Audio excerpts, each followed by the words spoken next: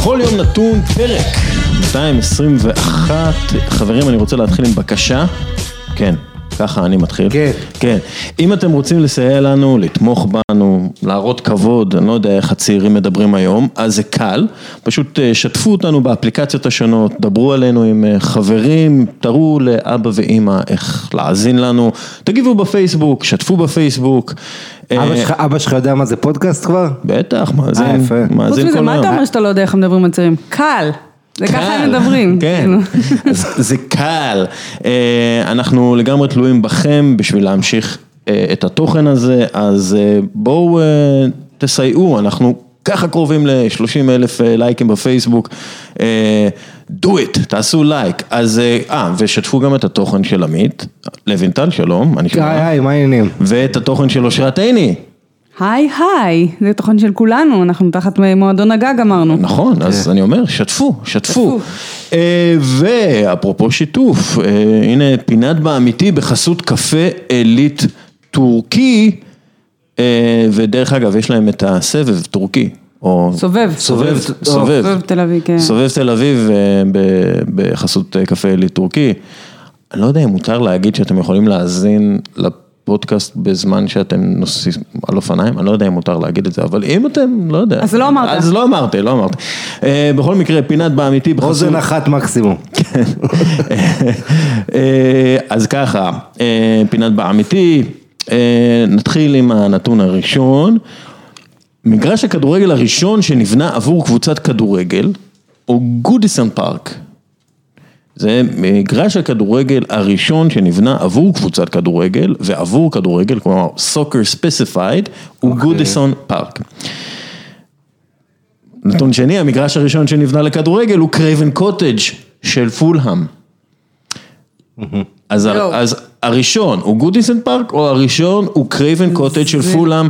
דברי איתי אושרת עיני. לגמרי, אני הולכת פה סתם על משהו אינטואיטיבי, אין לי שום אפילו משהו לתמוך בזה, ורק בגלל השם המגניב, קרייבן קוטג', אני הולכת על זה.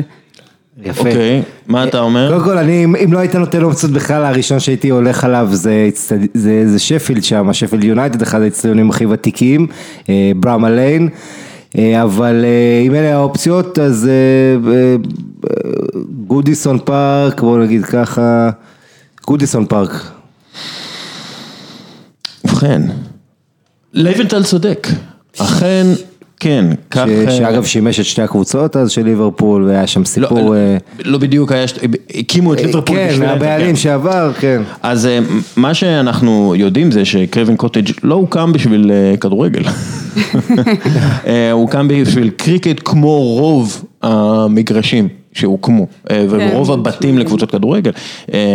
המגרש של גודיסון פארק נפתח ב-1892, העלות שלו 8,090 לירות סטרלינג, שזה היום, לא יודע כמה זה, נפתח ב-24 לאוגוסט, ב-24 לאוגוסט, כל המגרשים לפני היו מגרשים של קריקט, או מגרשים של... 1870 ו? 1892. 92, אוקיי. קרייבן קוטג' הוא קם ב-1700 ומשהו, אבל זה לא, לפני הכדורגל, אז הוא לא הוקם בשביל כדורגל.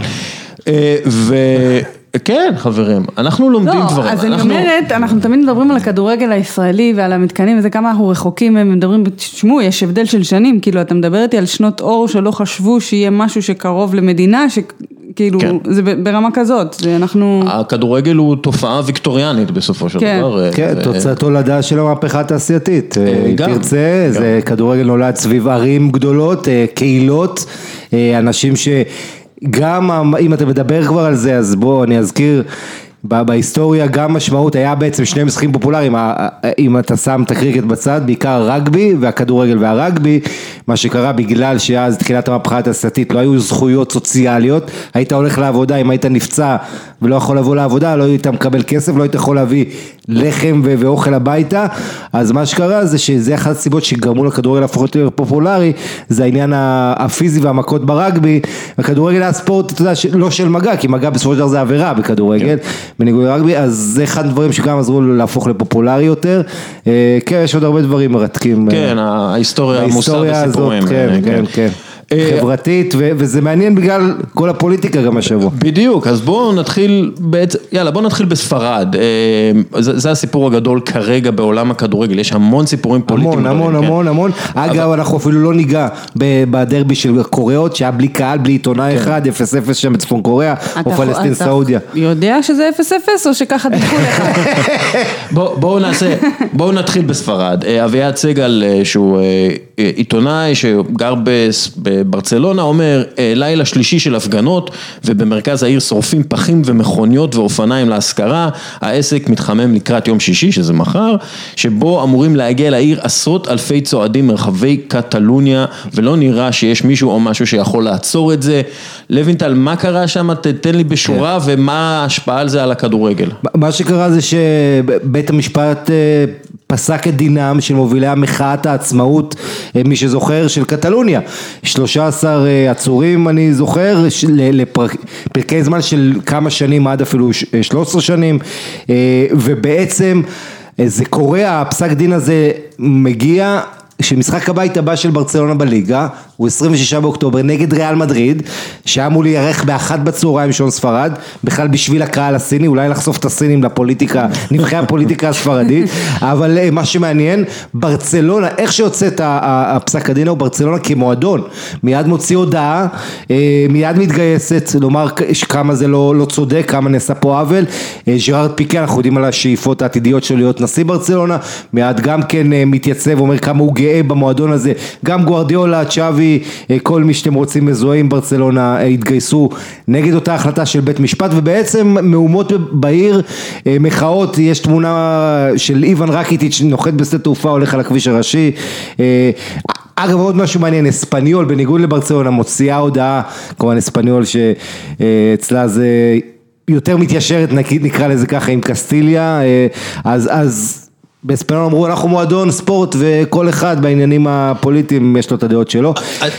בכל מקרה מה שקורה, הצבעה, מבינים שזה, אם ישחקו את הקמפנו, אם ישחקו את הקלאסיקו בקמפנו כמו שמתוכנן, זה בעיקר יהיה משחק שהוא קר להפרעות, להפגנות, למחאות, אי סדר, ואז בעצם הצבעה פה אחד במנהלת הליגה, אי אפשר לקיים את המשחק בברצלונה, והקבוצות לא מסכימות להחליף ביתיות, אז האופציה שנשארה היא ככל הנראה לדחות את המשחק לדצמבר. אולי שיעשו את המשחק בבואנוס איירס. להחליף עם זה. כן, אנחנו ראינו המון סיפורים פוליטיים השבוע, גם טורקיה והמשחק שלה נגד צרפת וההצדעות שם של השחקנים. ומאיימים לקחת לטורקים בגלל כל העניינים עם הקורדים את גמר ליגת האלופות באיסטנבול. וגם צ'נק סאין שבעצם מפוטר מסיינט פאולי. ומתקבל בזרועות פתוחות באיסטנבול בשקשיר, הקבוצה של ארדואן. כן, ואנחנו רואים גם שבעצם היה גם פה לידינו מה שנקרא אצל השכנים, פלסטין וסעודיה משחקות במשחק היסטורי שהוא בעצם סוג של הוכחה לנורמליזציה ביחסים בין סעודיה לישראל. מצד אחד כן, מצד שני היו הרבה ביקורות שהם לא רצו להגיע לעבור דרך המעברי גבול הישראלים, כי אם הם נוחתים כביכול בישראל, הם מכירים בישות הכובשת, ככה הם קוראים לזה. אנחנו לא יכולים להתחמק מזה, אנחנו תמיד אומרים צריך להפריד ספורט בפוליטיקה, ובדיוק זה העניין, שאתה אומר אספניולים אומרים שהם רק קבוצת ספורט, זה נכון.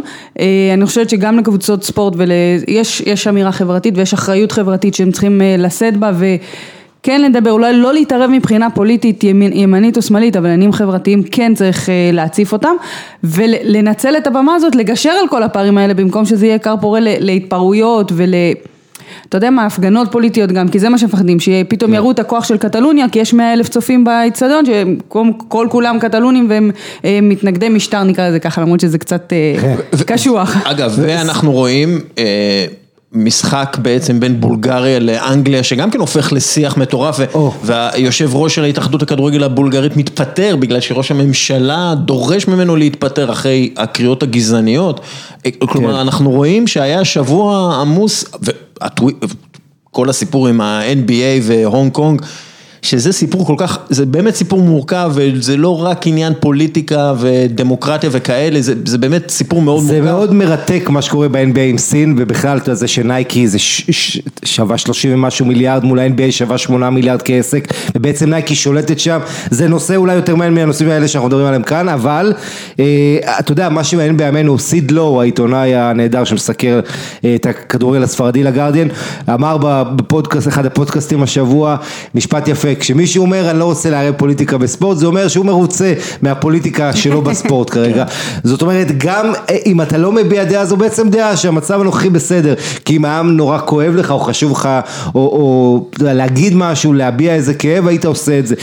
ובמובן הזה צריך לזכור, בימים שלנו, אם אתה אומר, לא להביע עמדה, זה עמדה, אז לעשות לייקים, או מה שאתה מתייחס היום בסושיאל מדיה, זה גם כן עושה כותרות. אילקאי גונדוגן, בעצם כובש צמד ומבשל, הכוכב, הגיבור של נבחרת גרמניה, מציל אותה ממבוכה גדולה באסטוניה, צמד ובישול בניצחון 3-0, אחרי 0-0 במחצית ראשונה, והקהל הגרמני שאומר ליוגי לב לך הביתה וזה, אז גונדוגן עושה את זה, אבל מה קורה? כולם שונאים את גונדוגן, כי הוא עושה לייק לאיזה פוסט של נבחרת טורקיה, שרואים את השחקנים מצדיעים שם, ובעצם אנחנו יודעים, גונדוגן עוד עם אוזיל, היה לו את הבעיות עם הקהל, ועם חלק, נגיד ככה, ושוב ארדואן שם מאוהדי הקהל, נכון? אז גם תראה איך הכל פה, אתה אפילו עושה לייק באינסטגרם לאיזה פוסט של טורקיה, אתה צריך לראות שהשחקנים לא מצדיעים, אחרת אתה יכול להסתבך. אתה חייב להיות מודע, אתה חייב להיות מודע, אם אתה מדבר על הספורטאים היום, אז הם צריכים לדעת, גם יכול להיות גופניות, גם יכולות מנטליות, גם יכולות שיווקיות, להתבטא, אתה חייב להיות מודע למה שאתה עושה, זה חלק מהאחריות שיש לכל אחד, ואתה יודע, אם נזלוג קצת מהכדורגל, למרות שמבחינתי זה חטא לדבר על כדורסל, אבל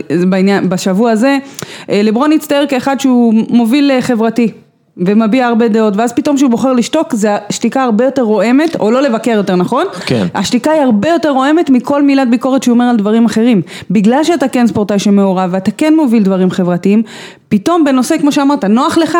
לא בטוחה שזה כזה נוח, אבל מפחד ממשהו, ואפשר גם להבין, אבל ברגע שאתה בוחר כן לדבר על זה, ולדבר על להציף נושאים חברתיים, ואז אתה שותק, זה קרוע בעשרות מונים. אני חושב שכל הסיפור, גם ב-NBA כרגע, והסיפור עם סין, הכל מתלכלך בתוך פוליטיקה פנימית מאוד קטנונית, את יודעת, זה לאמריקאי שמבקר את לברון על זה שהוא לא אמר משהו נגד הסינים, לא באמת אכפת מההונג קונגים. כלומר, אכפת לו ממה שלברון אומר על טראמפ, או מה שלברון אומר על Black Lives Matter, כן. וזה הכל מתערבב. כלומר, אין יותר את היכולת לצאת החוצה ולהסתכל, אוקיי, ה-NBA וסין הן שותפות מסחריות, עושות ביזנס ביחד המון שנים, נכון?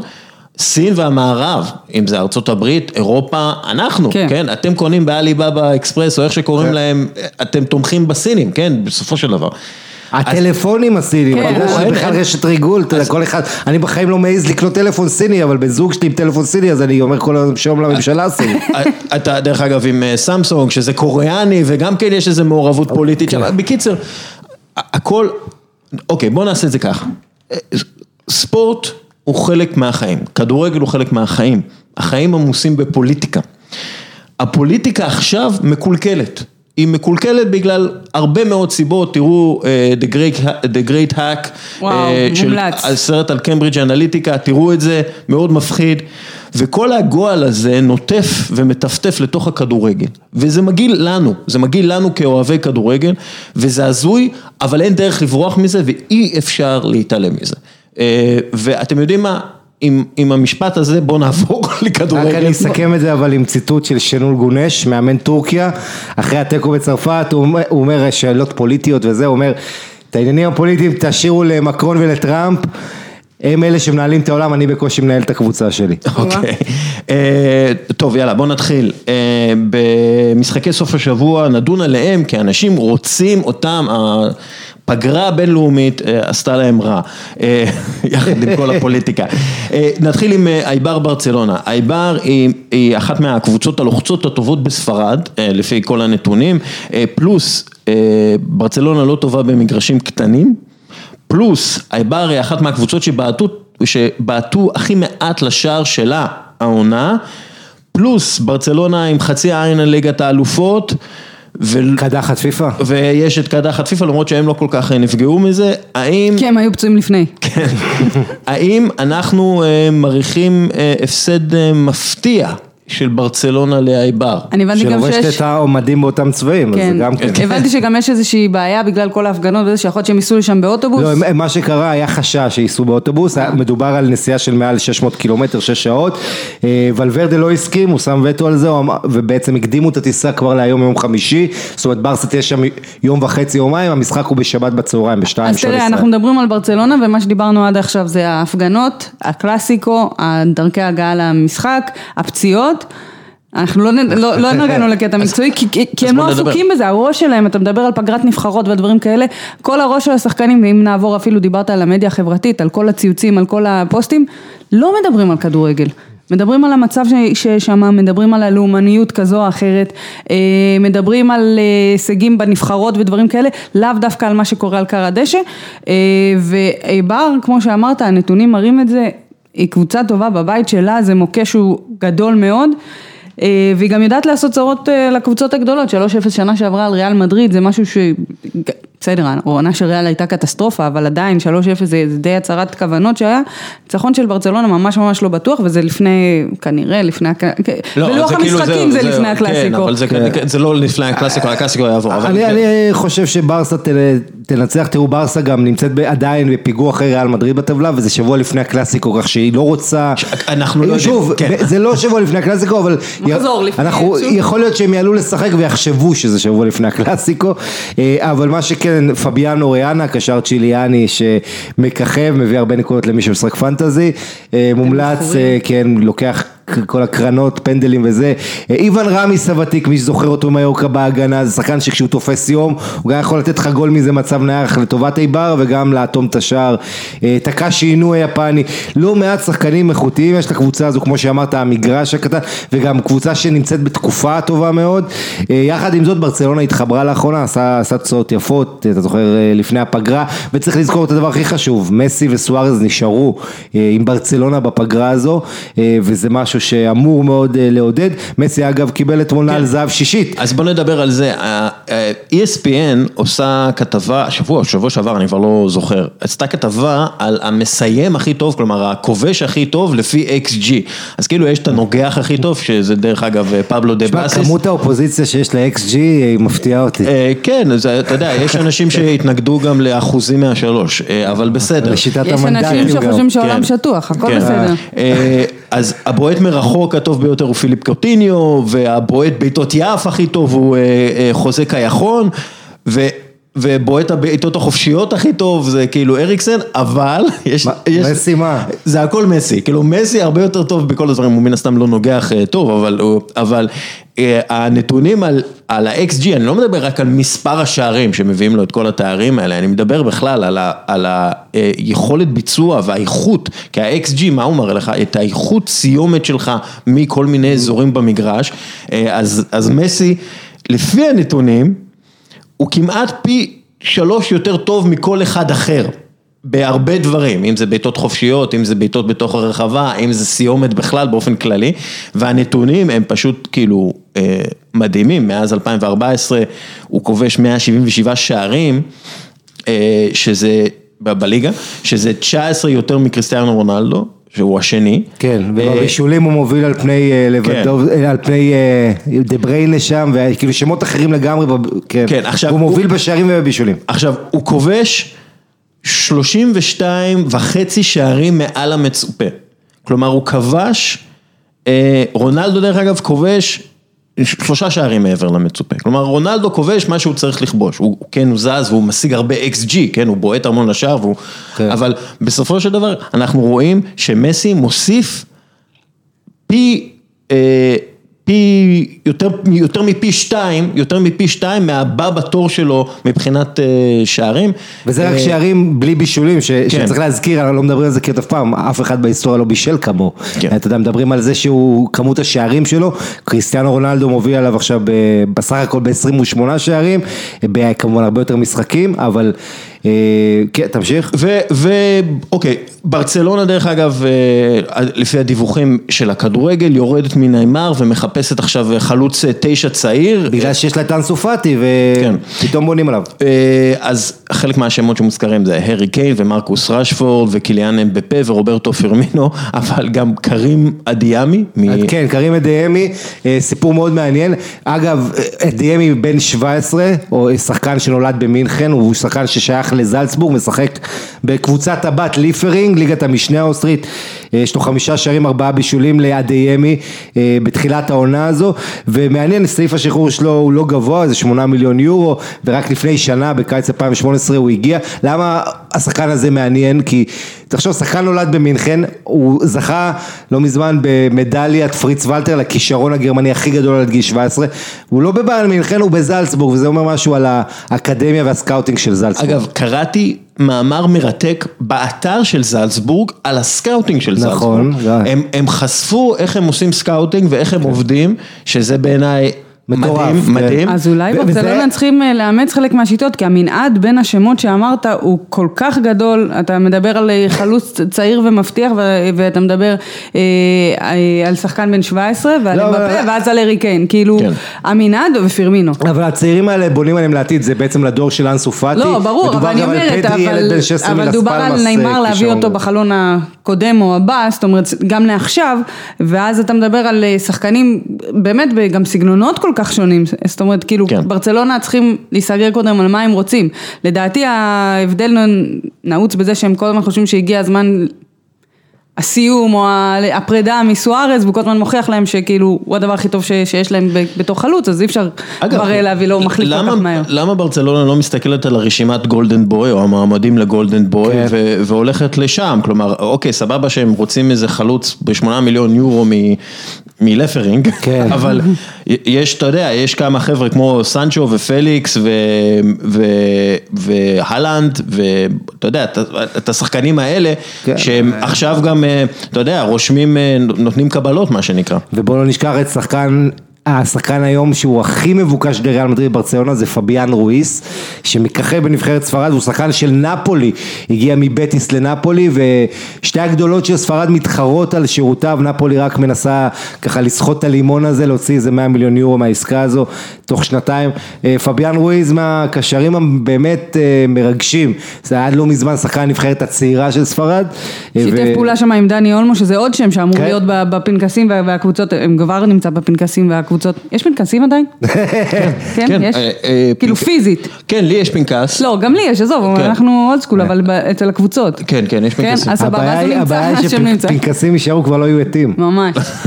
יכתבו עם הנוטבוק של זה. בכל מקרה, דרך אגב, כל הסיפור הזה על הצעירים, ומצאים שחקנים, וגולדן בוי, ועד גיל 17 הכי טוב, ועד גיל 18 הכי טוב, ארסן ונגר מדבר השבוע, והוא נותן נתון שדי הדהים אותי, ואני מכיר את הנתונים האלה, והוא אומר, ארסן ונגר, מה שהדהים אותי זה 67% מהשחקנים שמקבלים חוזה במועדונים בכירים, בין הגילאים 16 ל-20, לא משחקים כדורגל בגיל 21.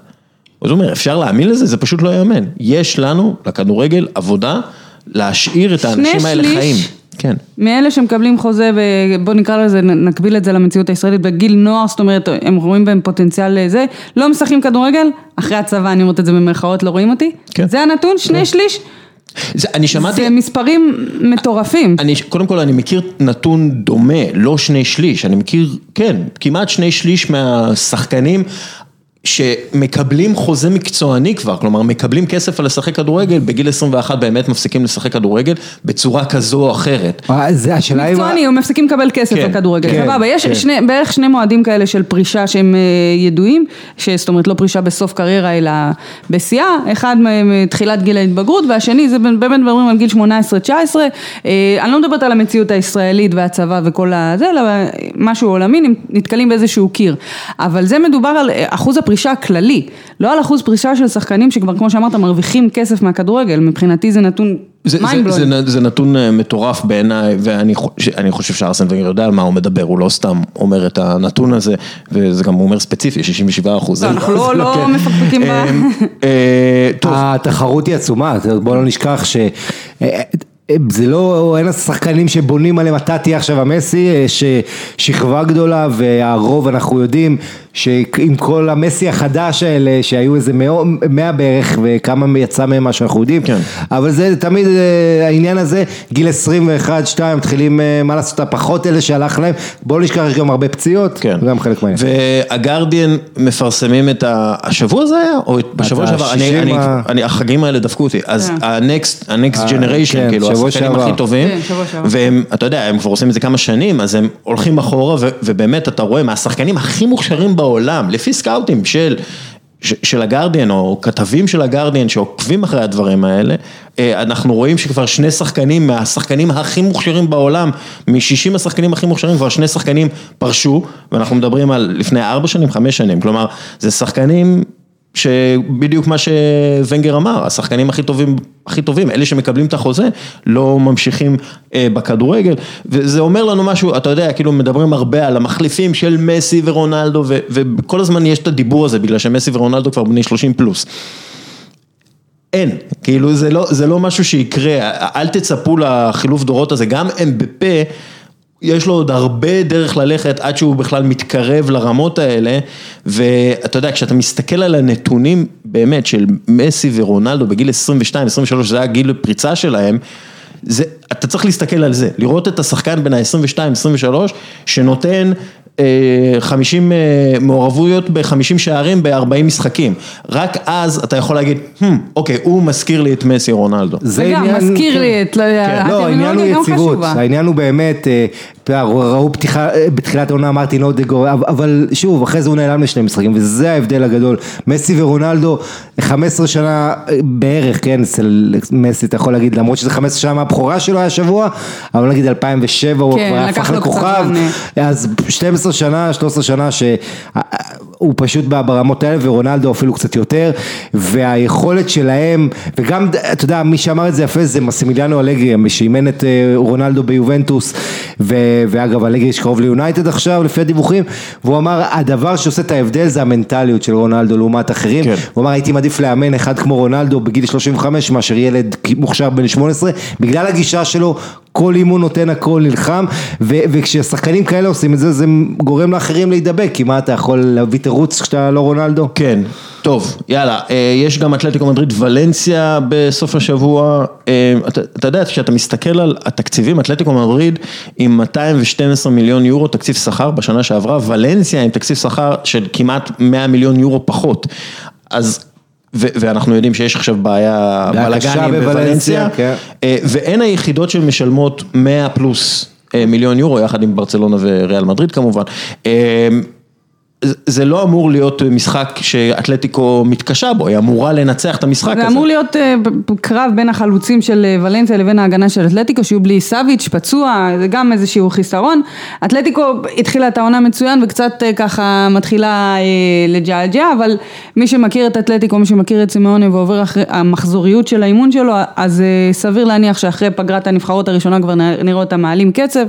אגב, צפויה ירידה בסוף ינואר, תחילת פברואר, כדי שיהיו בסי לקראת סוף העונה, אז דיברנו על זה הרבה פעמים על מחזוריות האימון, וסימונה לוקח את זה ממש בקיצוניות, אז אני גם חושבת, כאילו סבבה, סאביץ' חסר, המשחק ההגנה של אתלטיקו אולי פחות, נגיד שלם, אבל זה אתלטיקו, זאת אומרת זה משחק ההגנה, וזה כל הקבוצה עושה את ההגנה, זה המטרופוליטנו, שזה מאוד ביתי. ולנסיה מילה?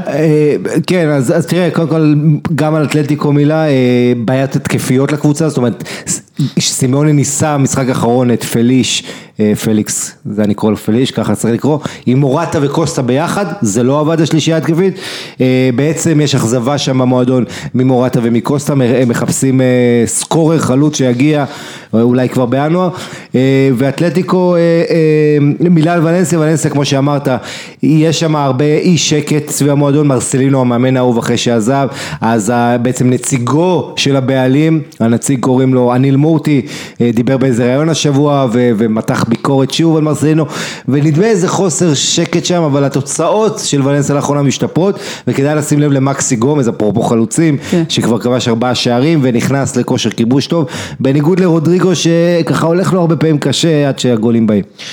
אוקיי, מיורקה, ריאל מדריד, אני רוצה דווקא להתחיל עם עם ההתאחדות לכדורגל הברזילאית, אפרופו ביזנס ופוליטיקה וזה, אז חברת פיץ' שרכשה את זכויות המשחקי ידידות של ברזיל, ככה קוראים לזה, עד 2022 יש לה את הזכויות, והיא שולחת בעצם את השחקנים הברזילאים לכל מיני מקומות בעולם, סינגפור וכאלה, כדי לקיים משחקי ידידות נגד ניגריה וכל מיני דברים כאלה, אז יש איזושהי בעיה בין ההתאחדות לחברת פיץ' בגלל שברזיל מאבדת ימי אימון, המגרשים גרועים וחושפים את השחקנים לפציעות, עיין ערך ניימר, ובכלל באופן כללי זה נראה מאוד ציני והנבחרת הברזילאית מאוד רחוקה מהברזילאים. זה פעם ראשונה זה קורה בהיסטוריה של ברזיל, איפה הימים של נייקי, כאילו שום דבר שם לא השתנה. אגב זה קרה משנות ה-50, בטח. מי שלא זיהה את הציניות הוא לא... כן, כן, לא, נבחרת ברזיל זה קרקס נודד בשנות ה-50 כבר. ולמה אני מתחיל עם זה? בגלל שקזמירו, שהוא אולי השחקן הכי חשוב בריאל מדריד כרגע של זידן, מדווחים על זה שזידן חולם על אנגולו קנטה בלילות, אבל קזמירו כרגע הוא השחקן הכי חשוב של ריאל מדריד לפי דעתי, הוא ונגיד אם ולוורדה ייכנס לעניין אז סבבה, אבל כרגע והוא ממש בסכנת פציעה לפי מספר הדקות שהוא משחק והאינטנסיביות שהוא מראה במשחקים. אז השאלה שלי, מיורקה זה מוקש, שזה משחק למשל שאתה חייב את קזמירו בסיוע, בגלל שזה בדיוק המשחקים האלה שריאל מדריד יכולה ליפול בהם, ואז הם מאבדים אליפות על המשחקים האלה. במיוחד אחרי פגרת הנבחרות, שבוא נשכח, אתלטיקו מדריד אחרי פגרת הנבחרות, הוא באמת לא הופיע בכלל, קיבלה בראש בסוסיידד, הקבוצות הגדולות יותר, שיש להם פחות שחקנים שמתאמנים, בטח הם צריכים לצאת למשחק חוץ, זה מאוד מאתגר, וכן, בעצם מיורקה מנצחת לפני פגרת הנבחרות, מיורקה היא קבוצה תחתית, נתחת לקו האדום, ריאל אמורה לנצח את המשחק הזה, אבל, וזה העניין עם העולות החדשות העונה בין הליגה, זה גם נכון לגבי אוססונה, ובמידה מסוימת גרנדה, אבל גם אסון מויץ' הוא סטדיון מאוד ביתי, אמנם זה לא נראה ככה, כי יש שם מסלול ריצה כזה וזה, אבל זה סטדיון שקשה להוציא שם נקודות, וצריך להיזהר מהכלים של מיורקה, אבל... אגב, קובו לא יכול לשחק, נכון? כן, נדמה לי שקובו... לפי ההסכם לא. נכון, ומעניין לראות מה זדן יעשה, כי אם אתם זוכרים לפני הפגרה, ניצחו את גרנדה, ואודריוסול היה מצוין, קרבחל שחק מגן שמאלי, כי היה לו בעיות, לא מנדי, לא מרסלו קשירים, ושוב, מעניין לראות מה הוא יעשה, כי צריך להזכיר, הוא גם אם לא יהיה קלאסיקו, יש לו 3 ימים קדימה, את גלת הסריי בחוץ, לריאל יש 1.1 ב3 מחזורים, אז ריאל חייבת להיות במיטבה בשני המשחקים האלה, פדריקו ולוורדה, אני חושב שזה התגלית. אני חושבת שלריאל יש הרבה יותר מה להפסיד את המשחק הזה מאשר מיורקה נצח, אמנם ניצחה את אספניול ואיבר, אבל זה עדיין קבוצה כמו שאמרת, עלתה ליגה והיא די שמרה לסגל של הליגה השנייה, ויש פערים די גדולים, בטח מול מוליכת על הליגה, קבוצה שנמצאת בכושר יחסית טוב, הדבר היחיד, המוקש הגדול יותר זה הפגרת נבחרות בקטע גם של הפציעות, כמו של קזמירו שהוא גם אם הוא לא פצוע אז צריך להוריד עומסים, וכל פעם שאנחנו רואים שהוא לא נמצא או שהוא פחות טוב, כי גם עונה שעברה צריך לקחת בחשבון, הוא לא היה במיטבו, זה פשוט גורם לקריסה של ריאל מדריד, ואז אנחנו רואים איזה 6-7 התקפות במחצית, שמגיעים 4 מול רמוס ועוד נציג שנשארים שם בהגנה. כן, אגב, סיפור מצחיק על קזמירו, אם כבר אנחנו מדברים עליו, אז... אתה יודע שמחקו לו צהוב, בגלל הקלאסיקה, היו לו 4 צהובים, והיה פחד שהוא יקבל אולי צהוב מול מיורקה ולא ישחק, אז כמובן דאגו שימחקו לו את צהוב מחזור שלישי, מול ויה ריאל, את מבינה? כאילו הכל כשר, אבל פתאום כן.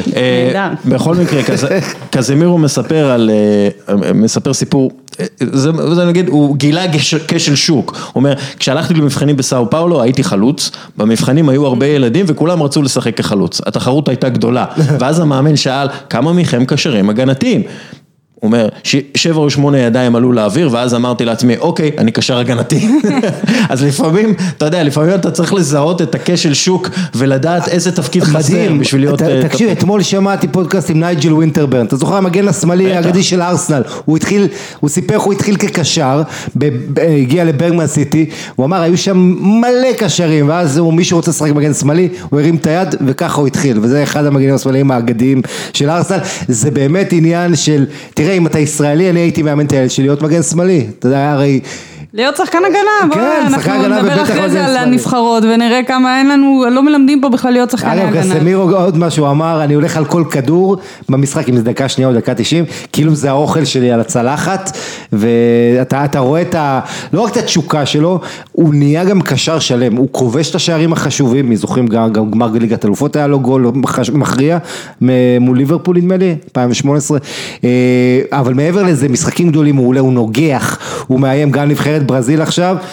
כן, רק צריך להגיד שנבחרת ברזיל לא נראה טוב מאז הזכייה בקופה, 4 משחקים היא לא מנצחת. לא מנצחת. צריך אולי להגיד שזה השפעה של זידן, קזמירו שחקן טוב, זידן בנה אותו ונתן לו את הכלים גם להיות יותר התקפי מצד אחד, מצד שני לא לאבד את המשמעת ההגנתית, ואנחנו זוכרים שנה שעברה איך הוא נראה ואיך הוא נראה בתחילת העונה הזו, זה בדיוק השפעה של מאמן על שחקנים, זה לא רק בעניין של המוטיבציה והטיפים והדברים הקטנים, אלא בכלל משפר אותו כשחקן מקצועי. ויותר קל לו ליד ולוורדה, כי ולוורדה הוא צעיר עם רגליים, אורוגוואי, הוא גם לוחם וגם רץ, ופתאום קסמירו לא לבד, עושה את כל העבודה מאחור, כשקרוס ומודריץ' שכבר אין להם כל כך רגליים, הוא צריך לחסות על כולם, אז כמובן אני חושב שקסמירו ורמוס הם הכי חשובים באמצע עבור ריאל.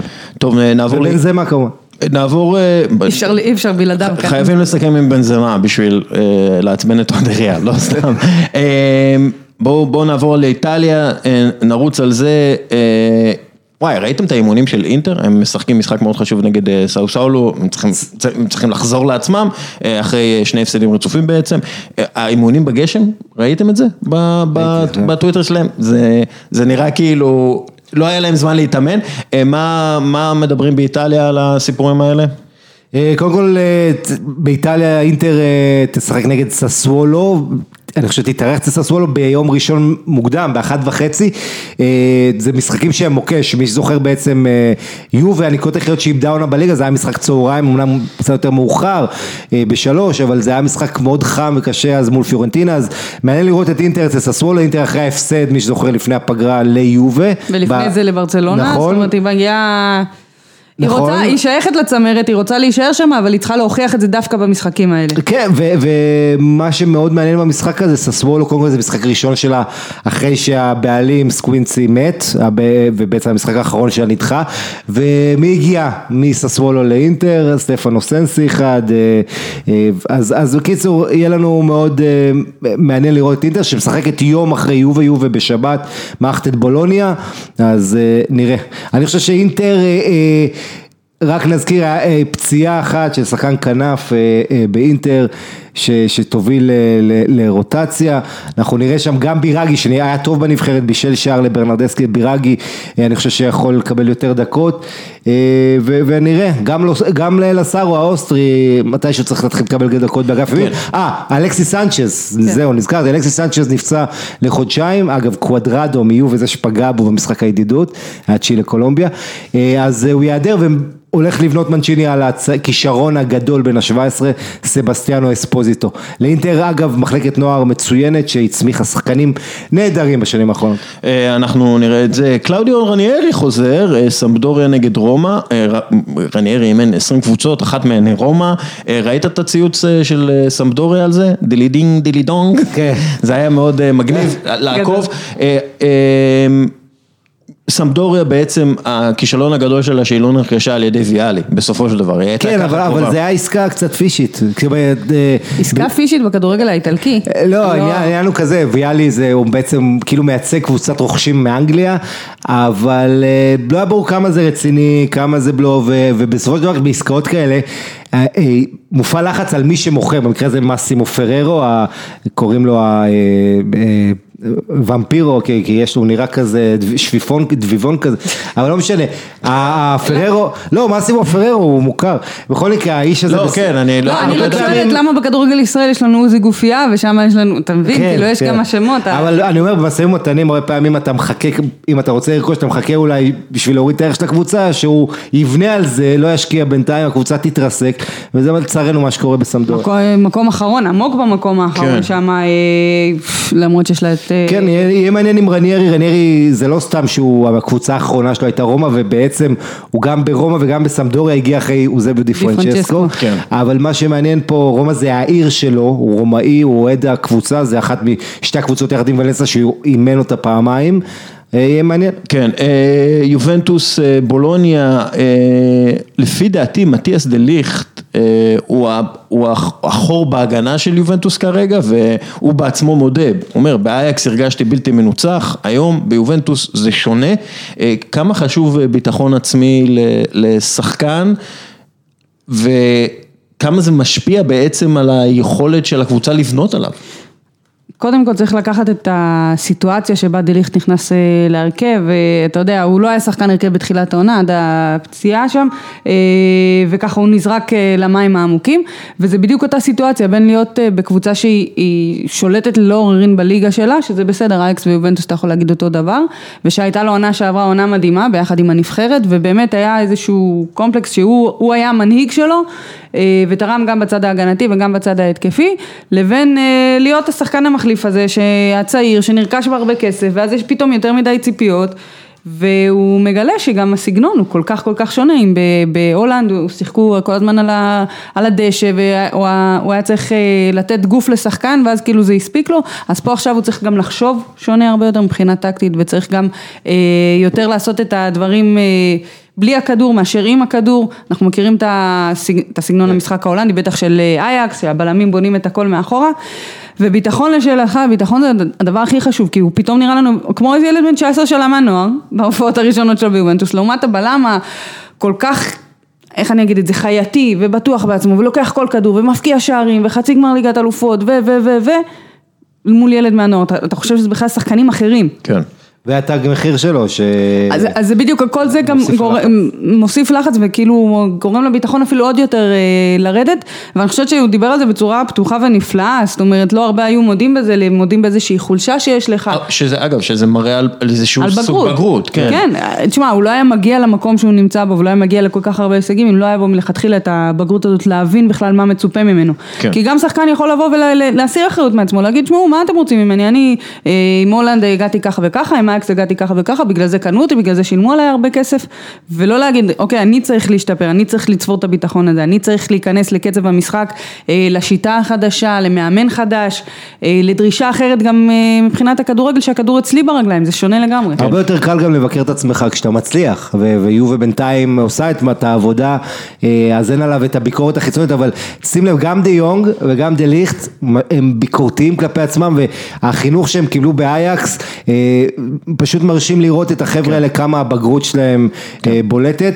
אגב בולוניה, יובה פוגשת את בולוניה, רק נגיד בולוניה אומנם קצת נעצרה לאחרונה, ומיכאילוביץ' המאמן שלה דיברנו עליו, בעצם עבר סדרה שנייה של טיפולים כימותרפיים, היה אורח של נבחרת איטליה באימון באולימפיקו, לפני המשחק הבית האחרון, ובולוניה שימו לב, יש להם שחקנים מוכשרים, סנסון וסנטנדר ואורסוליני, שמות שכדאי לעקוב אחרי. אני רוצה לדבר איתך על שחקן מוכשר של יובנטוס, אחד שמו קריסטיאנו, לא זוכר, רונלדו, כבש את השער ה-700 שלו, השבוע, ויש לי שאלה אליכם, יובנטוס הולכת לשחק 7 משחקים ו21 ימים, זה מתחיל נגד בולוניה, נגמר ב-10 בנובמבר נגד מילאן. אבל זה ככה, כל המועדונים עם המשחקי השבוע. כן, מן הסתם, השאלה שלי לגבי רונלדו, דרך אגב, מה-19 באוקטובר עד ה-17 בנובמבר, הוא יכול לשחק עוד 9 משחקים, אם הוא לא ינוח. כמה שערים הוא יכבוש, לפי דעתכם, עם העומס הזה, או כמה פעמים הוא יצא למנוחה, נגיד, אחרי פגרת הנבחרות בנובמבר, כמה שערים אנחנו יכולים לסבור לו, לפי דעתך? אחרי פגרת הנבחרות? כן, יש לו בעצם 9 משחקים עכשיו. זאת אומרת, ב9 המשחקים האלה כמה הוא יכבוש. כן, עכשיו יש לנו מספר עגול, 700. אתה זוכר ששינו את התאריך של הבלון דור בזמנו, למשחק פלייאוף הזה, שפורטוגל שוודיה, בשביל שרונלדו ייצר יזכות, אז זו תקופה שהוא פתאום יכול להדליק את העונה שלו.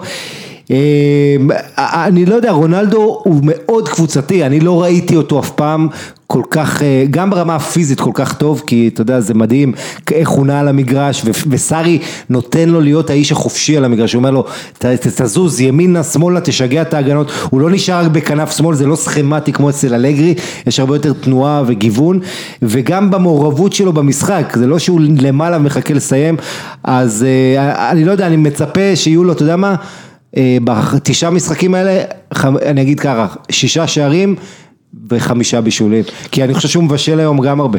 אני אלך על 12 שערים או מעורבויות בשערים, וכמו שאמרת, לקראת סוף שנה צריך לצאת את הפוש כדי להיות גם מועמדים, אתה יודע, בשלישייה האחרונה, וגם לזכות לטקסים האלה הוא כן מקפיד להגיע, בניגוד לטקסים אחרים. ואני חושבת שכל מה שאמרת על השינוי, גם בתפקוד וגם במיינדסט שלו, זה גורם לו להיות, תשמע, אנחנו מדברים על 700 שערים, כמו שאמרת, יציבות, כל שנה, וזה שחקן שמעל גיל 30 נותן תפוקה שהיא הרבה יותר גדולה מאשר לפני. 700 שערים, רק שמישהו יבין, זה לכבוש 35 שערים 20 שנים ברציפות. 35 שערים 20 שנה, תחשוב. הוא מגיע ל-800? בטח. לא יפרוש לפני. לא, תראו, אני לא חושב שהאיש הזה, אם אתה רוצה שהוא לא יגיע למטרה, אל תשים אותו בפניה, כי אם אתה שם לו אותו בפנים, עכשיו צריך להגיד, השיא שמחזיק בו יוזף ביצ'ן, השחקן האלמותי הזה שאף אחד לא ראה, אבל משנות ה-30 וה-40, אז השיא הוא עומד על 805, זה 105 שערים, החשש של רונלדו אולי זה מסי, שמסי קצת צעיר ממנו בשנתיים, מסי עם 672, זאת אומרת, ומסי בליגה הספרדית שגם כן עדיין יכול להפציץ שם שערים הוא יהיה קשיר, אבל קריסטיאנו, תשמע, זה מטורף, אני חושב אתה יודע, 85% מהגולים שלו מתוך הרחבה, צריך לזכור את זה, הגולים שזוכים תמיד אחר בריפליים ואחר בכותרות הזה, זה גולים אדירים מחוץ לרחבה, אבל התנועה בלי כדור. אני רק אגיד את ההבדל היחיד בין מסי לרונלדו, שההתאחדות הפורטוגלית תדאג להרבה יותר משחקי ידידות שהוא יוכל להפקיע שערים, מאשר ההתאחדות הארגנטינאית שתדאג למה שיכניס יותר כסף. זה גם צריך לקחת בחשבון. נראה מה דני בנעים יכול לעשות, מה שכן, קריסטיאנו, צריך להגיד, אצטדיון של ספורטינג ליסבון, אצטדיון ז'וזה אלוולאדה כיום, עשוי להיקרא על שמו של קריסטיאנו בעתיד. אוקיי, פעילות בינלאומית היא אתגר עצום עבור כל חברה, במיוחד עם מערך שירות. היום הפתרון המקובל זה להגיע להודו, כי שם יש היצע של כוח אדם זול, מיומן ומוכשר. העניין שהודו לא מקום פשוט לעסקים, ולכן כל חברה וארגון צריכים מישהו שמכיר את השטח בצורה הטובה ביותר, כדי להימנע מטעויות יקרות. לשכת המסחר הודו ישראל פותרת את הבעיות על ידי גיוס והעסקת עובדים הודים עבור חברות ישראליות. הלשכה היא מעין קזמירו כזה בקישור, מישהו שדואג לך להכל, משכורות, תלושי שכר, משרד עליו, צאו להתקפה. אז אם אתם חברה שמחפשת לעשות את קפיצת המדרגה הבאה ולהצטרף ל-20 חברות ישראליות שכבר מעסיקות למעלה מ100 עובדים בהצלחה, תפנו ללשכה www.fiicc.in/ כל יום פוד, פרטים נוספים בפייסבוק שלנו. מילאן לצ'ה, סטפנו פיולי, יאמן את המשחק הראשון שלו כמאמן מילאן, קראתי וגם אני זוכר, אני נורא אוהב את המאמן הזה, למרות שאני חושב שהוא בינוני, אני חושב שהוא כן מנסה לעשות דברים מעניינים. למשל, לחץ גבוה. העניין הוא שהלחץ הגבוה שלו הוא לא שלם, והוא חוטף מלא במתפרצות. הקבוצות שלו תמיד חוטפות מלא במתפרצות. הוא נגד שמירה אזורית, והוא בעד שמירה אישית, שזה אומר שאתה מאוד תלוי ביכולות ההגנתיות הספציפיות של שחקן מול שחקן, שאני לא בטוח שזה הדבר הכי טוב, בגלל שהקבוצה שלך שוב נפתחת יותר מדי מהר, ואין לו כל כך תוכנית, מה שנקרא תוכנית מגירה, למקרה פלן בי. פלן בי, כי הוא בעד משחק הנעת כדור וכו'. העניין הוא כזה, קודם כל הוא יוצר חיבור טוב מאוד עם השחקנים שלו, בדרך כלל, הוא עושה את זה כעיקרון לפגוש את השחקנים החדשים כשהם נוחתים או כשהם מגיעים בתחנת רכבת, הוא מגיע לתחנת אוטובוס, תחנת רכבת, הוא מגיע לשדה תעופה כדי להיפגש עם השחקן, והשחקנים ישר מתחברים אליו ונלחמים עבורו, אנחנו ראינו את זה יפה בפיורנטינה, כן. העניין הוא, שוב, יש המון בורות טקטיים שהוא נופל אליהם, והאם בסופו של דבר הוא רק מחמם את הכיסא לאנדרי שבצ'נקו, זה הסברה יותר נכונה, אבל צריך לומר, הייתה פגרה, היה לו זמן לעבוד עם הקבוצה על כל הדברים האלה. העניין הוא שאתה מדבר למשל שמירה אזורית לעומת שמירה אישית, דיברנו קודם על ביטחון של שחקנים, והמצב של מילאן כרגע, השחקנים שלה, הם צריכים להיות עם סופר אמונה בעצמם, סופר ביטחון עצמי, כדי שהעבודה האישית הזאת ולא האזורית תצא לפועל. ברגע שיש שמירה אזורית או עבודה יותר לפי אזורים, אפשר לחפות אחד על השני, זאת אומרת אם אחד יש חוליה חלשה, אז אפשר לחפות ואפשר לעזור, זה לא המצב כרגע במילאן, אבל עדיין יש ביקורת על כל ההתנהלות של המועדון וכל זה, ומשתיקים את זה רק עם ניצחונות. לצ'ה חלשה יותר ממילאן, זאת אומרת, מילאן יכולה להרוויח ולצאת, כמו שאנחנו אוהבים להגיד פה, לדרך חדשה, יחד עם פיולי, אבל אתה יודע, כאילו, אני חושבת, נראה לי שאמרתי את זה כמה פעמים על מילאן בשנתיים האחרונות, וכל פעם כאילו הדרך חדשה הזאת נגמרה אחרי 2 מחזורים. כן. אז אנחנו... זה מה שקורה במילאן כבר 5 שנים רצוף, או 6 אפילו. אז כן, אז אני אומרת, אז נגיד רק בשנתיים 3 האחרונות אנחנו מדברים עליהם יותר, אז על זה אני מתכוונת, ואולי, אתה יודע מה, גם מאמן שמרגיש שהוא מגיע כדי לחמם כיסא למישהו אחר, אז הוא לפעמים עושה עבודה יותר טובה, כדי שישקלו להשאיר אותו בכל זאת. אולי כאן זה יהיה המצב. פיולי זה המאמן אינטר שהפסיד לבאר שבע. כן. אבל כן, תשמע, פיולי קודם כל, יש לו יום הולדת, 20 באוקטובר, אני חושב שזה היה ליום של המשחק, אם לא יום קודם, אבל יש לו יום הולדת, במשחק שלו הראשון, באמת אני לא חושב שהיה מאמן עם נקודת פתיחה כל כך נמוכה, קשה לזכור, אתה יודע, זה בקונצנזוס אצל אוהדי מילאן, אף אחד לא תומך בו, כולם סבורים שמאמן בינוני, הוא באמת מנוסה כמו שאמרת, דסקה לעבוד עם צעירים, זה מה שהוא עשה בפיורנטינה טוב, והזכרת את הנושא החברתי, אז אחד הדברים שפיולי עושה, זה משנה את הנוהגים, למשל ארוחת בוקר, כולם אוכלים עכשיו ביחד, ולא כל אחד מגיע מתי שבא לו ואוכל בשולחנות קטנים. סופר חשוב, הדברים הקטנים האלה בתרבות ארגונית, כדי לגרום לכל השחקנים להיות מאוגדים. אנצ'לוטי גם כן עושה את זה.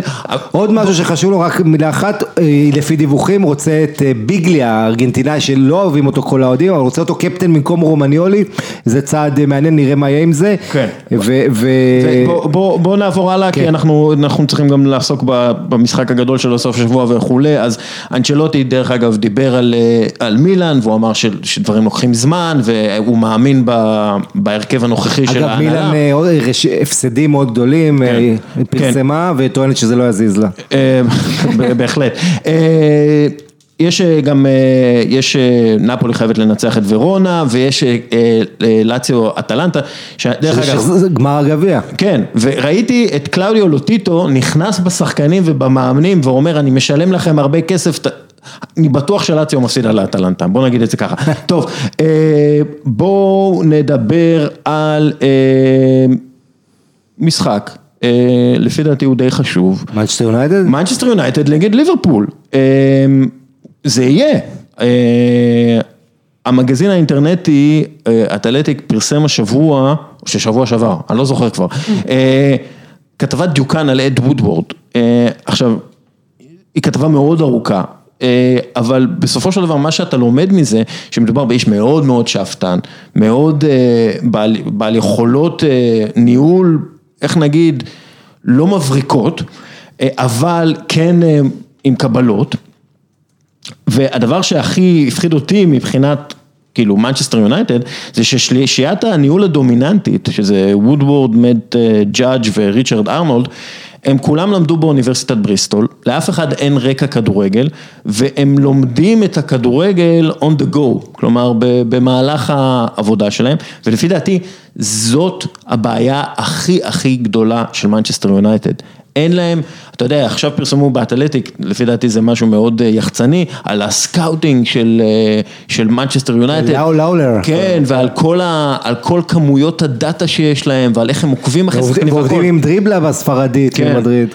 ובכלל, כאילו, על העבודה שלהם. סבבה, פנטסטי, נהדר, אבל יש פה איזשהו תוכן כדורגל, שאין מישהו שהוא אחראי עליו, בתוך המועדון, כלומר סבבה שיש לך דאטה, אבל אם אתה לא יודע מה לעשות עם הדאטה הזה, הוא לא שווה כלום הדאטה, ומי שמנהל גם את המשא ומתן עם השחקנים, גם את הרכש, זה בסופו של דבר אנשים שאין להם מושג בכדורגל, וזה מנצ'סטר פאקינג יונייטד, זה מנצ'סטר יונייטד, מישהו צריך לנהל את הכדורגל שלה. וככה אתה מגיע למצב, שאתה מוציא 800 מיליון פאונד על שחקנים ב5 שנים, ותראה מה יש לך בהתקפה לפני משחק כמו ליברפול, התלבטויות בין מייסון גרינוורד לרשפורד לינגארד, כמובן מכת פציעות יש ליונייטד וזה כל הזמן, אבל כל הזמן שאומרים מכת פציעות, יונייטד פציעה אחת שניים והיא כבר עם הנוער, זה מדהים כמה אין להם עומק.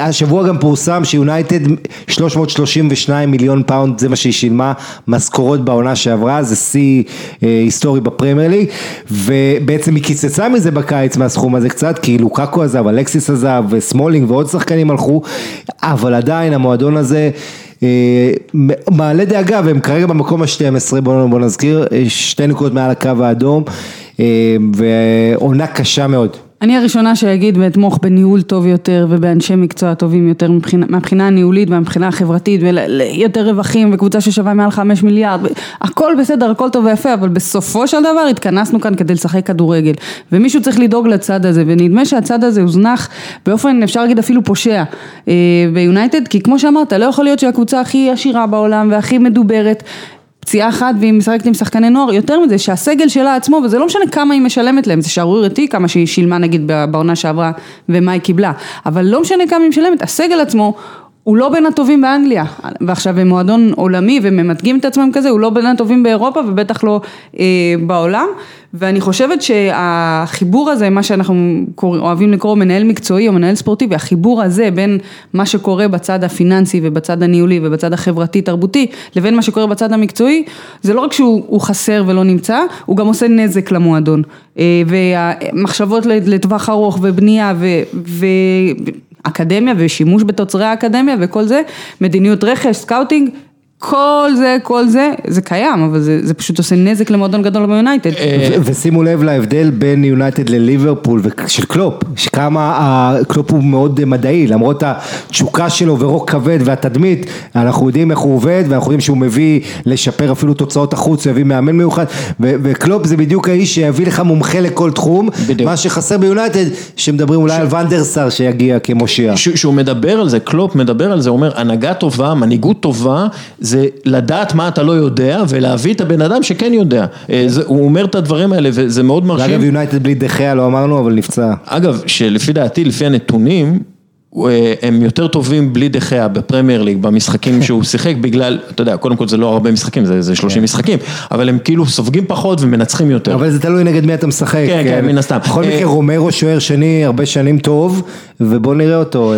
לואי סאה מדבר על זה ששליש מהשחקנים של מנצ'סטר יונייטד לא מחויבים למועדון, כמו שגרי נביל היה מחויב, זה עניין של התקופה, הוא מדבר על זה שזה לא רק קשור לסגל שחקנים של יונייטד, שחקנים עכשיו עם חוש מפותח יותר של אינדיבידואליות, הם דואגים לעצמם טיפה יותר, זה קשור למדיה חברתית, החשבון שלי, הזה שלי, ההוא שלי, וכל הדברים האלה, לשחקנים יש יותר עוקבים ממועדונים, אם זה אומר גם כן, שיש להם יותר כוח, זה השתנה. עכשיו, אני מאמין, ששחקנים יהיו מחויבים למועדון ומאמן וקבוצתיות והביחד, אם הם מרגישים שזה משפר אותם אינדיבידואלית. ואני חושב שאם הם מבינים שהסיטואציה הכי טובה עבורם זה להיות קבוצתי, תחת המאמן המסוים הזה שישפר אותי, אני אהיה יותר טוב, אני אתן מעצמי, אני אהיה מחויב למועדון. הדוגמה הכי טובה, וזה טרנט אלכסנדר ארנולד. העונה, למרות שכאילו אנחנו חושבים עליו בעונה שעברה, והוא שבר שיא גינס, וזה מה מה גינס? הוא נותן עונה יותר טובה, והוא עכשיו לפי דעתי בשיח לגמרי של המגן הימני הכי טוב בעולם. וזה הרבה בזכות קלופ ובזכות המחויבות שלו, ואני חושב שזה ההבדל בסופו של דבר בין ליברפול למנצ'סטר יונייטד. ליברפול מנוהלת על ידי אנשי כדורגל, נכון? יש אנשי בייסבול שהם הבעלים, והם הביאו המון נתונים ודאטה מהבייסבול, ומנהלים את זה בצורה פנטסטית מבחינה עסקית, אבל הם גם נתנו למייקל אדוארדס, שהוא איש כדורגל אחר, אבל איש כדורגל, הם הביאו את יורגן קלופ בבחירה שלו, יש להם אנשי, קני דלגליש מאוד חזק במועדון, הוא מקבל כל מיני, אני לא יודע אם מאוד חזק, אבל הוא מדברים איתו כל הזמן, הוא כל הזמן שם, יש ניהול כדורגל בליברפול. תחשוב על זה ככה, שני המגנים של ליברפול מתחילת העונה שעברה, 33 בישולים, ביניהם. אין באירופה שני מגנים עם 33 בישולים. גם אין 3. כן, לא, בעונה וקצת. ויונייטד, אתה יודע, אתה מתלבט עם בן אשלי יאנג, ומתפלל שוואן ביסאקה אולי יהיה קשיר, אבל כן, הפער בין המועדונים האלה, כל כך גדול שאתה מסתכל על העומק של הסגל גם, שחקנים שעולים ויכולים לתרום, והשלישייה התקפית כמובן של ליברפול, בזמן שביונייטד כל השחקנים שוברים שיאים שליליים ברמה ההתקפית, אז זה נראה מסמץ', אבל בעצם כל הציפיות הם של ליברפול במשחק הזה אמורה להשוות את השיא של סיטי, 18 מחזורים בלי הפסד, 18 ניצחונות רצופים, וזה נותן ליונייטד עם טקו בבית, תחגוג, וזה הרבה, אתה יודע, זה שהם ישחקו על זה, זה כבר יציב אותם בעמדה לא נוחה. אני רוצה לתת לך דוגמה קצת שונה ממה שנתת בקשר למחויבות למועדון, וזה דווקא סוג של אגדה של מנצ'סטר, קריסטיאנו רונלדו. קבוצתיות יכולה להתבטא בכל כך הרבה דברים, וגם מחויבות לתארים זה קבוצתיות, גם אם זה אומר שאני אעשה את הכל כדי שאני אפקיע את השער, אבל השער הזה בסופו של דבר רשום על לוח התוצאות 1-0 למנצ'סטר יונייטד או ריאל או יובנטוס, לא רשום רונלדו, והמחויבות שלו הייתה כן לעשות מה שהכי טוב שאני יכול לעשות, וזה יעזור לקבוצה בסופו של דבר, והמחויבות הזאת היא חסרה, ואנחנו רואים, הוא לא ישחק אמנם, אבל הדוגמה הכי טובה למה שקורה ביונייטד בשנים האחרונות זה פוגבה, שאתה רואה אותו במסגרות אחרות, או אפילו בתוך המסגרת של יונייטד, יום אסל, יום בסל, שהיום הוא דבש, אז הוא מדהים והוא בלתי ניתן לעצירה, ושהיום הוא בצל, אתה רואה בצל על המגרש. אז המחויבות לקבוצה ולמועדון, גם בחוזים שהם קצרי טווח, או בפחות זמן שאתה נמצא במועדון, כי החוזים יכולים להיות ארוכים, אבל ימכרו אותך באמצע כדי להרוויח, אז גם שהחוזים או השהות שלך במועדון היא לא ארוכה, כל עוד אתה במועדון אתה מחויב עליו ב100%, ואני לא חושבת שיש מישהו שיותר, נגיד זה בעדינות, אוהב את עצמו מרונלדו, או מייחצן את עצמו, או אם דיברת על מספר עוקבים במדיות החברתיות, אז יש לו הכי הרבה, והוא עדיין מחויב בכל מועדון שהוא נמצא ושומר נאמנות וישחק רק במועדון בארץ מסוימת, וזה דוגמה לדעתי אפילו יותר טובה מנביל, כי כאילו נביל ואנגלי וגדל שם ועשה הכל, והוא הגיע בתור שחקן מבחוץ, ועדיין שומר גם נאמנות וגם עושה את הכל כדי שהמועדון יצליח. ובקשר למפגש ביום ראשון, תשמע, אנחנו כאילו דיברנו הרבה על יונייטד, השיא של ליברפול זה מה שעומד פה לנגד עיני אוהדי הכדורגל בעולם. ובוא נשכח 8 הפרש כבר על סיטי. 8 נקודות הפרש כבר. אז בוא נעבור לסיטי. דרך אגב, נתון די מדהים. אגב, ראית את ה-11 המצטיינים של שתי הקבוצות ביחד. כן. נתון מדהים בעיניי. למנצ'סטר יונייטד יש 66 תארים בהיסטוריה שלה, 3 מאמנים אחראים ל-56 מהם. לא, זה לא מדהים, זה ההיסטוריה של המועדון. כן, אבל שלושה מאמנים זה רק 11% מכל המאמנים, היו להם הרבה מאמנים, זה לא שכאילו היו להם 4 מאמנים ו3 מאמנים, אבל זה אורך הקדנציה שקובע. אוקיי, קריסטל פלאס נגד מנצ'סטר סיטי, נתון מעניין מאופטה, ב4 הליגות הבחירות היו 28 מקרים, בהם קבוצה אחת החזיקה בכדור יותר מ-70% מהזמן. הקבוצות שהחזיקו בכדור 70% מהזמן, ניצחו רק ב10 מה-28 המקרים הללו, הן הפסידו ב12 מהמקרים ועשו טקו ב6. הנתונים מהעונה הזו. כן, כן, הנתונים מהעונה הזאת. זאת אומרת 70% פוזיישן בפרמייר ליג אתה מדבר? לא, בכלל, ב4 הליגות הבחירות באנגליה. אגב, זה מוסיף לזה, יש גם נתונים מהליגה הספרדית השנייה, שקבוצות פשוט מבטרות על הכדור. כן. וזה מעניין, כאילו, המשחק פוזיישן הזה, ואנחנו ראינו את סיטי נפגעת מהמשחק פוזיישן, שנגד וולף, כשאין להם שחקן כמו דה ברוינה, שדוחף את זה קדימה, שלוקח את הכדור ועושה את הפעולות הישירות. כשיש לך את הכדור זה יפה וטוב, אבל אתה צריך לדעת מה לעשות איתו, בטח נגד צפיפות, שכולם מעדיפים ליצור את הצפיפות הזאת, כמו שאמרת, פשוט לוותר על הכדור. אנחנו רואים הרבה מגמות כאלה בעולם בשנים האחרונות, זה נובע לדעתי מההתפתחות האתלטית של השחקנים. זאת אומרת, זה גם התפתחות טקטית, וההבנה היא שאתה לא צריך את הכדור להרבה זמן כדי להפקיע שערים, אבל גם ההתפתחות האתלטית של השחקנים, שמבינים שאפשר, אם פעם היית יכול לדרוש מהם לעשות 40-50 מאוצים במשחק, היום אתה יכול אפילו להכפיל את הדרישה הזאת, והם יעמדו בה. יש בזה גם משהו שלילי, כי בריאות השחקנים והשחיקה שלהם לא באה לידי, לא נלקחת בחשבון, אפשר להגיד. רכים סטרלינג, אם אנחנו מסתכלים על שערים ובישולים במועדון ובנבחרת, מאז תחילת העונה שעברה, לאו מסי 79, רכים סטרלינג 70, והוא השני. אנחנו, אתה יודע, מדברים הרבה על רונלדו ומסי והטופ 2 ומבפה וכאלה, בוא נע, רכים סטרלינג, זה שחקן הכי משתפר, דיברנו עליו כאן, כן, שתחת פפ גוארדיולה משהו, ההתקדמות שלו מדהימה, ורכים סטרלינג גם הופך לאייקון מחוץ למגרש. זהו, זה מתקשר לי ממה שדיברנו בהתחלה, העניין של פוליטיקה והעניין של אחריות חברתית, והוא אולי בין הראשונים מהדור החדש של האנגלים, שבא ודיבר על הדברים ועל הגזענות, ושם מראה מול העיתונות המקומית בעיקר. שם להם מראה מול הפנים, ואמר להם, תראו איך אתם מתייחסים אליי, ותראו איך אתם מתייחסים לאנשים אחרים. נכון. והוא ספג את כל האש בגלל זה. ונכון, וסטרלינג הוא אגב, הוא באמת אחת הדמויות המעניינות, בגלל המלחמה שלו בגזענות אושרת שדיברת עליה. אני חושב, תראה, המלחמה, העניינים, המאבקים האלה, מאוד מעניין אותי מה קורה שם מאחורי הקלעים, כי תמיד יש גם אלמנט מסחרי מאוד גדול, אנחנו יודעים איך נייקי עומד מאחורי כל הקפרניקים, וכאילו מה שחברתי היום זה הכל בשביל הכסף גם, זאת אומרת, יש אולי... אגב, עדיף שזה יהיה חברתי בעד הכסף ולא גזענות בעד הכסף. בוודאי, אבל העניין הוא זה מעניין. אבל צריך לזכור ששחקני אנגליה נלחמים בזה, יש גם עוד דברים מאחורי, למרות שלא נוח כמובן לדבר עליהם בסיטואציה הזאת, צריך לזכור את זה רק. סטרלינג הוא מודל, אני חושב, לכל הצעירים שגדלים. ויש הרבה צעירים אנגלים פנטסטיים. והוא ממוצא ג'מייקני, זה לא רק זה, זה כל ההתבטאות שלו וכל התדמית שהוא מנסה ליצור לעצמו מחדש, כי הוא לא היה, הוא היה תדמית שבעייתי, של כל ההתנהגויות בבית עם האישה שהוא היה מכה ועם האמא שהוא לא... היו לו הרבה בעייתיות, ועכשיו, בשנים האחרונות הוא פשוט לקח את עצמו בידיים, והוא הופך להיות הדמות המושלמת הזאת, שאתה עומד מהצד ומריע לה. עוד מעט נדבר על... הוא גם ממש טוב בכדורגל. כן, הוא... שפילד יונייטד ארסנל ביום שני, מסות אוזיל חגג יום הולדת השבוע, 31, מזל טוב מסות. מסות עדיין חי. כן, הוא שיחק רק 142 דקות בשני המשחקים הראשונים של העונה, כאילו, סליחה, בשני משחקים שונים, יוצא שהוא, השכר שלו לדקת משחק, הוא כמעט 20,000 לירות סטרלינג, לדקת משחק. נראה שאמרי מעדיף את סאקה, אובמיאנג ופפה, למרות שהם פחות מוצאים חללים ופחות מוסרים מסירות מפתח מאשר מסות אוזיל. יותר מזה, ראול סנאי מדבר על אוזיל, והוא אומר, בוא נגיד, הוא מותח עליו ביקורת על זה שהוא לא עובד קשה. מסות אוזיל עוזב את ארסנל בינואר, או הוא פשוט טוב לו להרוויח את הכסף הזה בלי לעשות יותר מדי עבודה? כלומר, איפה אנחנו עומדים עם אוזיל? המועדון מת להיפטר ממנו, ואני חושב שכן, בינואר הוא ימצא קבוצה חדשה, אבל...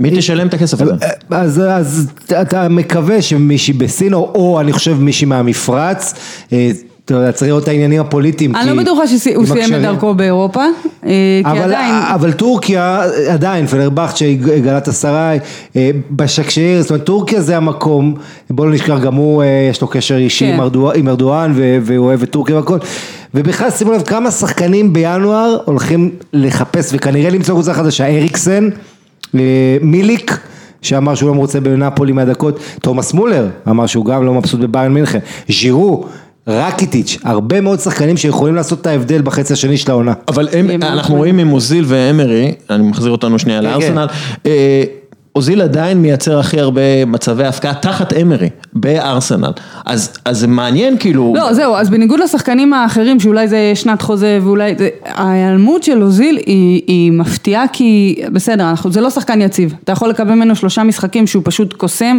ומבשל ומוצא את החללים, כמו שאמרת, בצורה ש...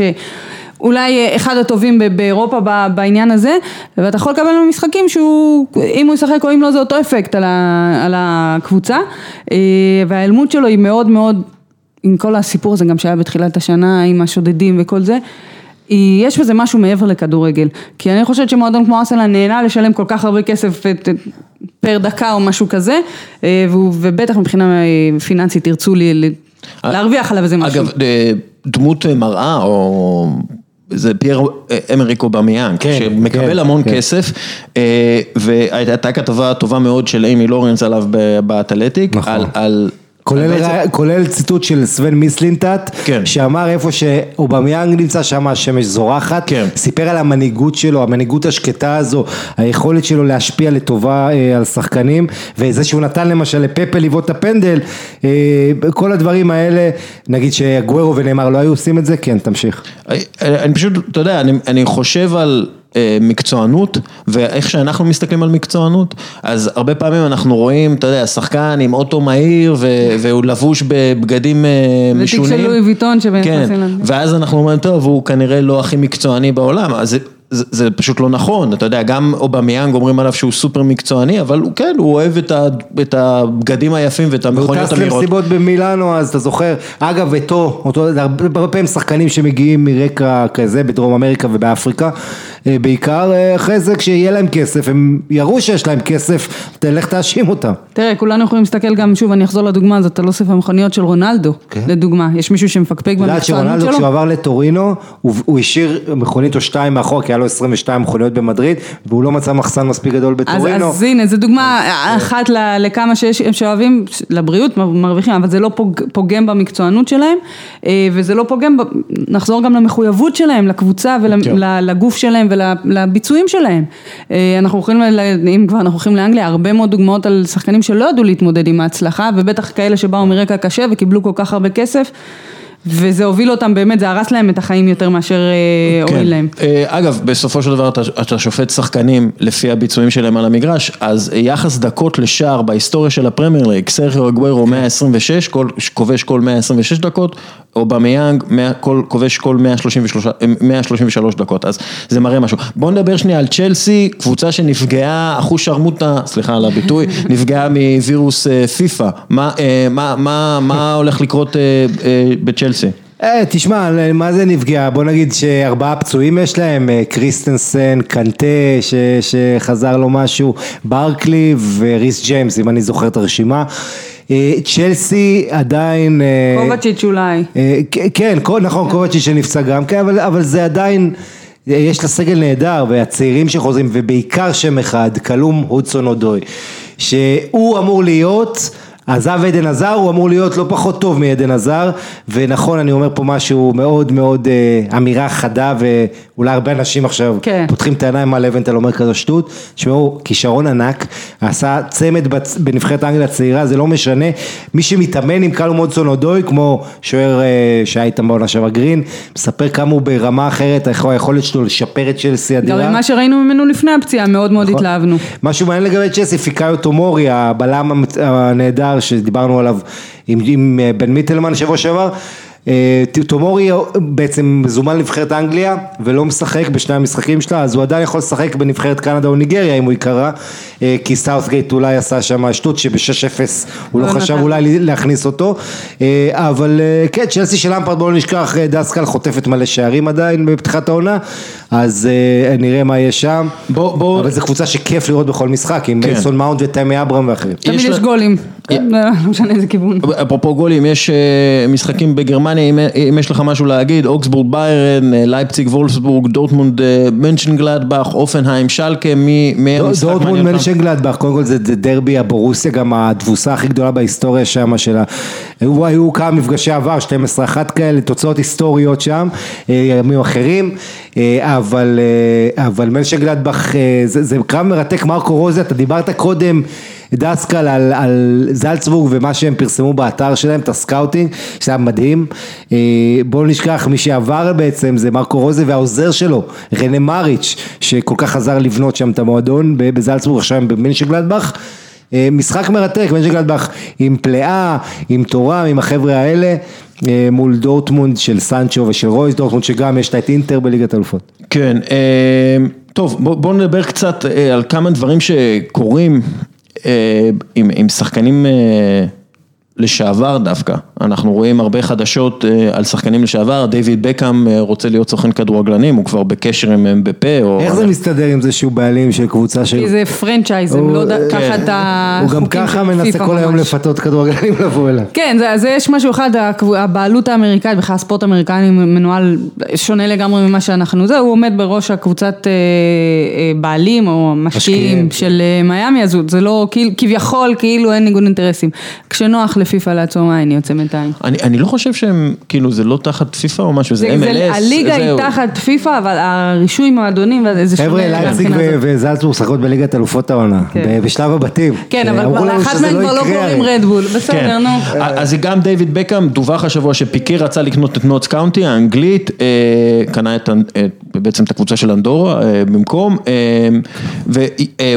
וויקום וונדררס אולי תירחש על ידי קבוצה שמובלת על ידי דניס ברקאמפ, רונלד קומן שם, יש איזה עוד שחקן בכיר הולנדי, זה נראה שכאילו כדורגלנים לשעבר הרוויחו מספיק כסף כדי להישאר בכדורגל, אבל כחבר'ה עם כסף, כלומר כבעלים, כסוכנים, להיות חלק מהתעשייה, אני חושב שזה טוב, לא? קודם כל שיש אנשי כדורגל בתוך הכדורגל זה כבר טוב, הם גילו את הפוטנציאל הכלכלי שיש היום להיות בעלים של קבוצת כדורגל, אבל כמו שאמרת, הם מובילים בדרך כלל קבוצות רכישה, זאת אומרת, הם לא ממש מסתכנים, אבל הם כן נותנים את השם שלהם, וזה מה שמוכר, שאם מיסטר איקס בא לקנות קבוצת כדורגל או דיוויד בקאם, סביר להניח שלדיוויד בקאם יש יותר סיכוי לעשות איזשהו ביזנס בכדורגל, ואני חושבת באמת זה מבורך שיש יותר אנשים, צריך לראות, אבל מה זאת אומרת שאתה יודע, הקבוצה של הולנדים קונים קבוצה ממדינה אחרת, או שבקאם יש לו עסקים גם עם שחקנים ספציפיים וגם קבוצה, תואר המידות פה הוא חשוב.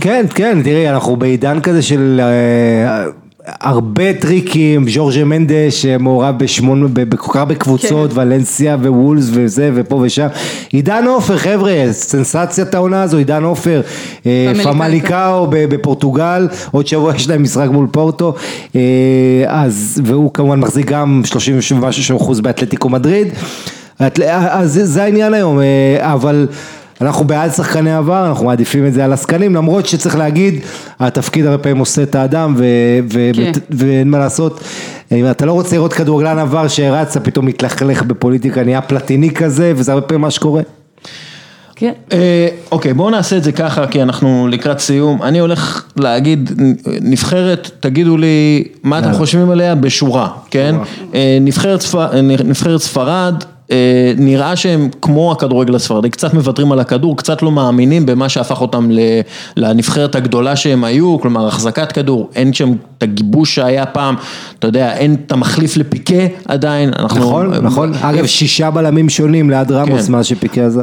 אז מה, נבחרת ספרד, אושרת, הם בין המועמדות ליורו, לשחייה ביורו?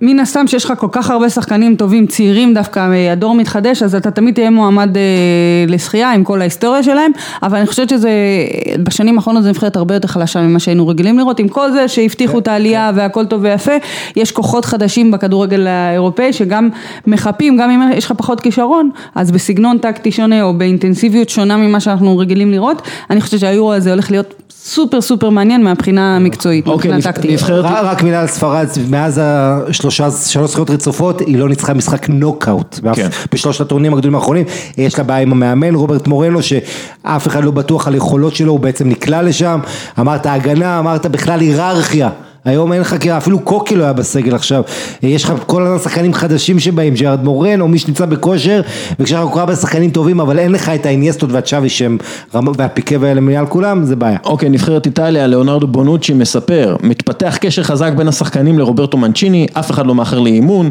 לא אומרים מילה לא במקום, אנחנו לא רק שחקנים מוכשרים, אנחנו גם קבוצה אמיתית. הגיע הזמן שילמדו את זה. אז מה? נבחרות היום יותר מתנהגות כמו קבוצות, יותר כמו מועדונים, איזה שהם מחויבות שהיא לא רק כלפי הסמל והלאומיות וכל זה, אלא מחויבות למקצוענות ולמה שצריך קודים של התנהגות, יפה שזה יגיע גם לאיטליה. נבחרת אנגליה כובשת 5 שערים בארבעת מ8 המשחקים שלה ב-2019, האנגלים כבשו רק 5 פלוס שערים במשחק, סליחה, מחדש, אנגליה כבשה 5 שערים בארבעת משחקיה, עוד פעם, סליחה, אני טועה פה, אנגליה כובשת הרבה. בארבעה משחקים שונים, היא כובשת 5 או יותר שערים, כן? וזה שיפור מדהים מהמשחקים בין 2013 ל-2018, וכשמסתכלים על העתיד שלהם, אנחנו רואים בני 18 כמו אוצון אודוי, סאקה, מייסון גרינווד, בני 19 כמו סנצ'ו, פיל פודן,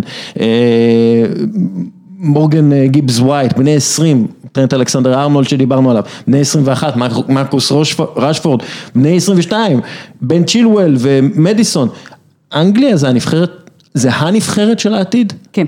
אוקיי. דיברנו על זה גם בפרק האחרון שהתארחתי, פשוט הם נראים, קודם כל הם נראים כנבחרת, כקבוצה עם איזושהי שפה משותפת ושפת כדורגל משותפת ומטרות, ודיברנו על המצבים הנייחים במונדיאל ועל הטמפו החדש שהם מכניסים לתוך הכדורגל, והשילוב הזה של שחקנים טכניים מאוד עם ראיית משחק שונה, והשחקנים האפורים יותר נגיד שיודעים לתת את הגוף בשני צידי המגרש, זה משהו שהולך לדעתי לכבוש את אירופה. לוינטל, יש לי שאלה עליך על נבחרת צרפת. ז'ירו, רק שני שחקנים כבשו יותר ממנו בנבחרת צרפת, תיארי אנרי ומישל פלטיני.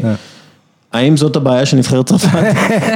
אתה יודע, הדבר המעניין לגבי צרפת זה שהשחקן בסגל הזה עם הכי הרבה דקות, מייק מניה, שוער ליל, 990 דקות העונה, לא משחק כי שוער בשער זה היה מנדנדה שהחליף את אוגו לוריס הפצוע, לעומת זאת השחקן עם הכי מעט דקות העונה, ג'ירו עם איזה 100 ומשהו בצ'לסי, הוא זה שכובש להם את שני השערים בשני המשחקים, אז צרפת, יש בעיות, הם לא מבסוטים אחרי התיקו עם טורקיה, שהותיר את טורקיה במקום הראשון, אבל הם יהיו ביורו. אוקיי, וסיכום משהו על הישראלים, בדקתי לראות את הסכום המצברי של כל השחקנים הישראלים, כלומר, ששילמו עליהם הכי הרבה. כמה השחקן שווה בשוק הפתוח, השחקן הישראלי, כמה הוא שווה? אז מנוס דאב הוא השחקן הכי שווה מבחינת סכום מצברי, 22.5 מיליון יורו ששילמו עליו, יוסי בניון, שני, 18, אייל ברקוביץ', אנחנו מדברים על 20 שנה, שלישי, 14. עכשיו, אם אנחנו מסתכלים על האוסטרים, אז אין בכלל מה להשוות, הכי יקר שלהם זה ארנטוביץ', עם 57 מיליון יורו, סלובניה, קווין קמפל, איך אומרים את השם שלו? קווין קמפל. אבל אתה לא צריך לסבור אותו, כי הוא פרש מנבחרת. כן, אני יודע, אבל לא, אני מדבר רק על הלאום, אני לא מדבר על השחקני נבחרת.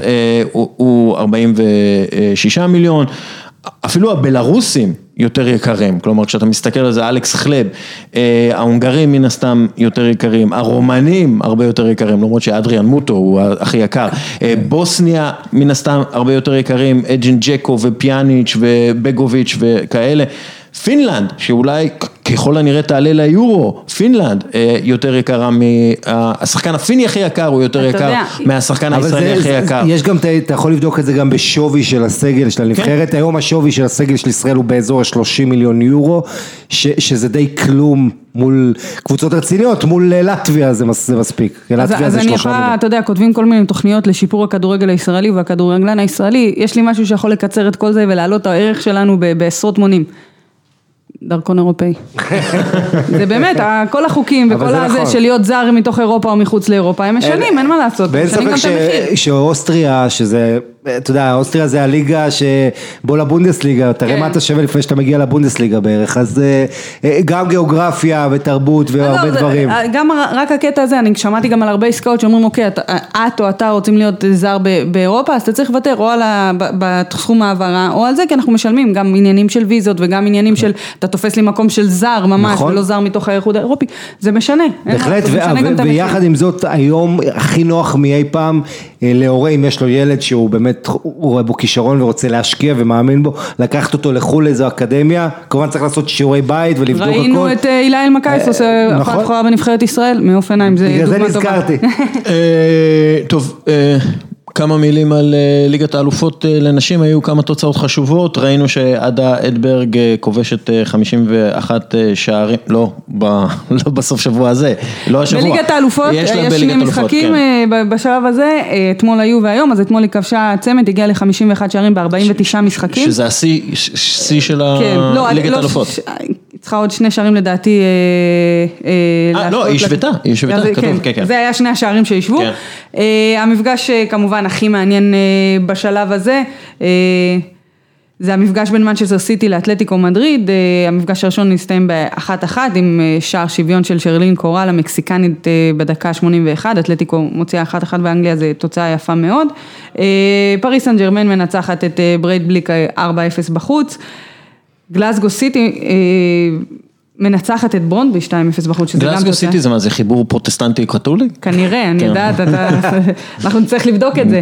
ביירן מינכן מנצחת 5-0 את קריית הקזחית, וולסבורג מנצחת את טוונטה 6-0, יש ארסנל כמובן, 5-2 הסלאביה פראג בחוץ, מדמה עם רביעייה. כן, אגב, אחרי שהם הפסידו לצ'לסי, שזה הפסד ראשון מאז ינואר. בליגה האנגלית הפסידו לצ'לסי אחרי שהובילו, צ'לסי עשו להם מהפך. הפסד ראשון מאז ינואר, זה אומר משהו אולי ליברפול, בגברים, שגם לא עושה לקבוצה אנגלית מאז ינואר. כן, מנצ'סטר יונייטד דרך אגב, נשים מצליחה הרבה יותר מליברפול למשל. אני הכי התרגשתי אבל ממה שקרה בבסקים, בחבל הבסקים, 28,000 צופים למשחק לדרבי, בעצם בסקי באנואטה, קוראים דברים מדהימים, אני ממליצה לכולם, דיברנו על זה גם, יש את האפליקציה של לראות את הליגה האנגלית, FA Player זה נקרא, תורידו אותה, וכמובן בחינם, ביום ראשון יש משחקי חצי הגמר הפלייאוף של ארצות הברית, הליגה האמריקאית, מאוד מאוד מעניין מה שקורה, אתה יודע, מתחילים לגלות את כדורגל אנשים, זה מצחיק להגיד את זה, כאילו, בטח שאנחנו עושים את כל הדברים הזה לאורך כל השנה, אבל מתחילים לגלות את הפוטנציאל מקצועי אני אקרא לזה? מקצועי ומסחרי. כן, מסחרי כבר, זה כבר הרבה יותר זה. אז יש גם אפליקציה של הליגה האמריקאית, אתם מוזמנים לראות את זה. צפון קרוליינה מארחת את ריין FC, שיקגו מארחת את ריין זה הקבוצה החזקה, לא? שיש לה כמה... ריין זה הקבוצה של מגן רפינו, אז וכנראה בגלל זה שמעת עליה הרבה.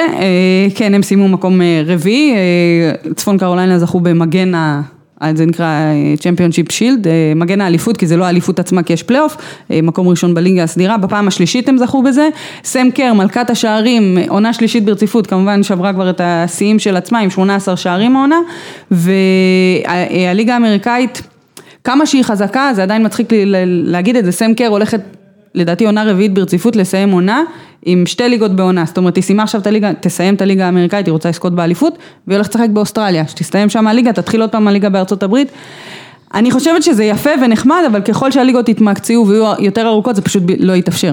יש מה שנקרא דילמת האוהד האיזוטרי, שאתה אוהב נגיד איזה ענף איזוטרי, קבוצה קטנה, ויש לך מצד אחד אתה בתחושה המאוד ייחודית הזאת, שאתה רוצה שתישמר, I'm the only gay in the village, שאתם זוכרים פעם שאתה... אז כאילו אתה רוצה את הייחודיות, מצד שני אתה כן רוצה שזה יצליח, כדי להראות שצדקת, שזה שווה משהו, אבל אז אם זה מאוד יצליח, זה פתאום, כל תנאי הצפייה השתנו, זה כבר לא יהיה כל כך קל לגשת אולי, אז אתה יודע, כמו העניין הזה שהיום ללכת למשחק באירופה, זה הון תועפות. כן, טוב חברים, אנחנו עכשיו עוברים לחלק השני של הפוד. כן, טוב, עכשיו אנחנו בחלק שני, דרך אגב, סובב תל אביב, בסוף השבוע הקרוב, תשתו קפה לפני, אם אתם עושים את זה. אתם יודעים למה? לפני כל פעילות גופנית. כן, מחקרים מראים שזה משקה אנרגיה טוב יותר ממשקאות אנרגיה כביכול ספציפיים. ומלא סוכר ודברים מזיקים אחרים. מה שטוב בקפה זה שאתה שותה אותו בלי סוכר, והוא עושה את אותו עבודה כמו משקה אנרגיה אחר. ועכשיו לאורח המיוחד שלנו, עומרי אברמוביץ'. עומרי, מי אתה? תסביר לנו בבקשה. אהלן, אז אני עומרי אברמוביץ', אני עובד סוציאלי במקצוע שלי, נשוי לנטה ואבא לסופי ויולי, החמודות. דש. תודה, נמסור. אני כרגע עוסק בדוקטורט בתחום הזה של חסרות בית, אני ככה הרבה שנים בתחום הזה, וגם בבריאות הנפש אני עובד במקביל, ולפני 7 שנים שותפי היקר אורי שוהם חברי, ואני פתחנו את עמותת מגרש ביתי, זה היה נקרא כדורגל לחסרי בית, ולימים החלפנו את זה לשם היותר מוצלח מגרש ביתי. במקביל אני עושה כל מיני דברים, אם תרצה אחרי זה, שקשורים לחסרות בית. ומה זה מגרש ביתי? מה זה עמותת מגרש ביתי? מגרש ביתי זה עמותה שקיבלה את ההשראה שלה מארגון שנקרא Homeless World Cup, אליפות העולם לחסרי בית בכדורגל, ארגון גג שמאגד בתוכו עשרות ארגונים שעובדים כדורגל עם חסרי בית בכל מיני הקשרים שונים, זה מאוד קשור גם לאופי של האוכלוסייה של חסרות בית בכל ארץ וארץ, שזה כשלעצמו דיון נורא מעניין. כן.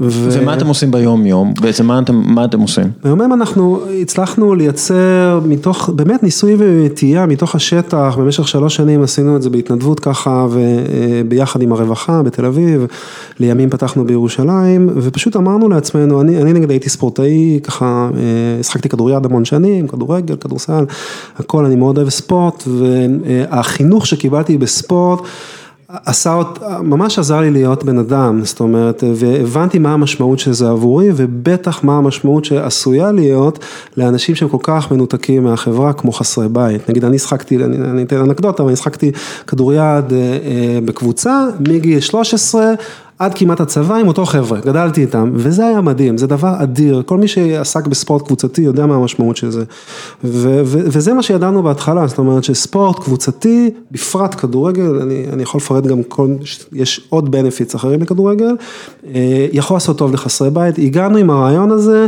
באמת כולם ליטרלי צחקו עלינו, אמרו לנו אתם הזויים, כדורגל זה מה שהם צריכים, חסרי בית, אבל אנחנו בהתחלה לא ידענו לנסח את זה, היום אנחנו יודעים לנסח את זה מאוד טוב, למה כן כדורגל.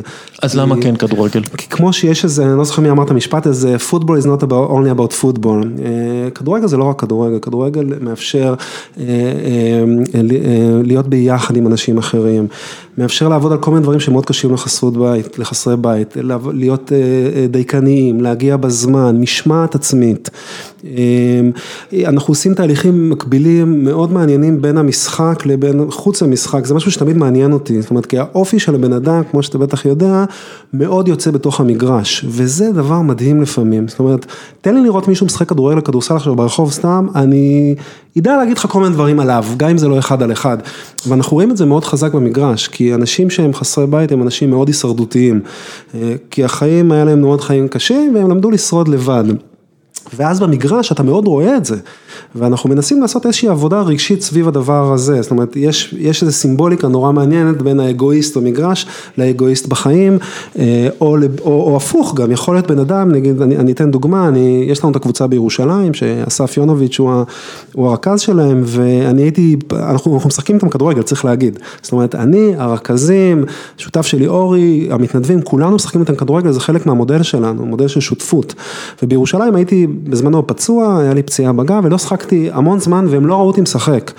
ואז תמיד הייתי כאילו, אתה יודע, ההוא שמגיע לג'ינס ומבחוץ, ואז יום אחד הגעתי ושחקתי איתם לראשונה, וזה היה מדהים, כאילו, כי במשחק אחד, בום, בונדינג מטורף, התחבקנו, חברים, אחים, וגם ראיתי כל מיני דברים עליהם שלא ראיתי לפני זה, למשל, ראיתי בן אדם אחד, שכל פעם כשמסרתי לו עד השער, הוא לא בעט, אלא הוא מסר לי בחזרה, אמרתי לו, בעט לשער, בן אדם, וראיתי שיש שם, וזה התחבר לי לכל מיני דברים, שאסף אמר שיש שם אישיות שהיא אישיות מרצה, זאת אומרת, יש משהו בכדורגל שהוא מאוד חושף את מי שאנחנו, בין אם נרצה ובין אם לא נרצה, זה כמו, אני רואה את זה כאיזה גלאי אמת, זאת אומרת, אני יכול, כי אנשים מבוגרים אנחנו יודעים מאוד להסתיר את הרגשות שלנו, להסתיר כל מיני דברים, אבל השיט שלנו יוצא במגרש, כן. מי שאנחנו יוצא במגרש. איזה סוג, מי הופך להומלס או חסר בית? איזה סוג, אתה יודע, אנחנו מתעלמים מהם בדרך כלל, איזה סוג של אנשים מגיעים אליכם, איזה סוג של אנשים הופכים בעצם לחסרי בית? אני רוצה רק לתקן, זה לא רק שאנחנו מתעלמים מהם, יש איזשהו סוג של בוז כזה שאנחנו מטילים ומפילים, וזה הרבה פעמים רחוק מהאמת וגם... כן. אז זו שאלה מאוד עמוקה, שככה בספרות המחקרית יש אין ספור מחקרים על זה, אני אגיד אבל ככה את הבסיס של הדבר הזה, וזה שמדברים במחקר על זה שיש סיבות אישיות וסיבות מבניות. למה בן אדם נהיה חסר בית? הסיבות אישיות זה דברים שקורים לי בחיים שלי, אובדן של רשתות תמיכה, גירושין של בן אדם, כל מיני צלקות נפשיות, פגיעות מיניות, אביוז במשפחה, וכל מיני דברים כאלה. PTSD אנחנו יודעים, של חיילים אמריקאים, שבניגוד אלינו, שאנחנו נותנים להם המון תמיכה, לחבר'ה שיוצאים מהצבא, בדרך כלל, בארצות הברית, הרבה מההומלסים וחסרי הבית, הם אנשים שלא יכולים לתפקד בגלל דברים נוראים שהם עברו עבור המדינה, שהם עכשיו ישנים ברחובות שלה, אז אנחנו גם רואים את זה בטוח גם פה, לא? אז זאת נקודה מעניינת שלוקחת לסיבות השניות, אמרתי שיש סיבות אישיות ויש את הסיבות המבניות. כן. סיבות המבניות זה הסיבות המקרו שיש בחברה, שזה תעסוקה, דיור, אפליה, עוני כמובן, כל הסיבות הגדולות. עכשיו מה שאתה אמרת זה נקודה נורא מעניינת, כי במחקר מראים שיש איזשהו משפט, שעבורי הוא משפט מכונן בתחום הזה, שאומר, תראו לי מי הם חסרי הבית באותה ארץ שאתם חיים בה, אני אראה לכם מה הבעיות המבניות בחברה שלכם, תראו לי מה הבעיות המבניות, אני אפיין לכם את חסרי הבית. והדוגמה שאתה הבאת זה דוגמה תמיד שמדברים עליה בארצות הברית, זאת אומרת, כמות הווטרנס, החיילים שלחמו עוד מווייטנאם, אפגניסטן, עיראק, כל המלחמות של ארצות הברית ברחוב, היא לא פרופורציונליות ליחס שלהם בחברה. וזה, ואז אפשר לעשות איזשהו ניתוח של זה, למה זה ככה דווקא שם, ולמה בישראל זה לא ככה. בישראל לא רואים אקס חיילי מיום כיפור על אלנבי, לא רואים את התופעה הזאת.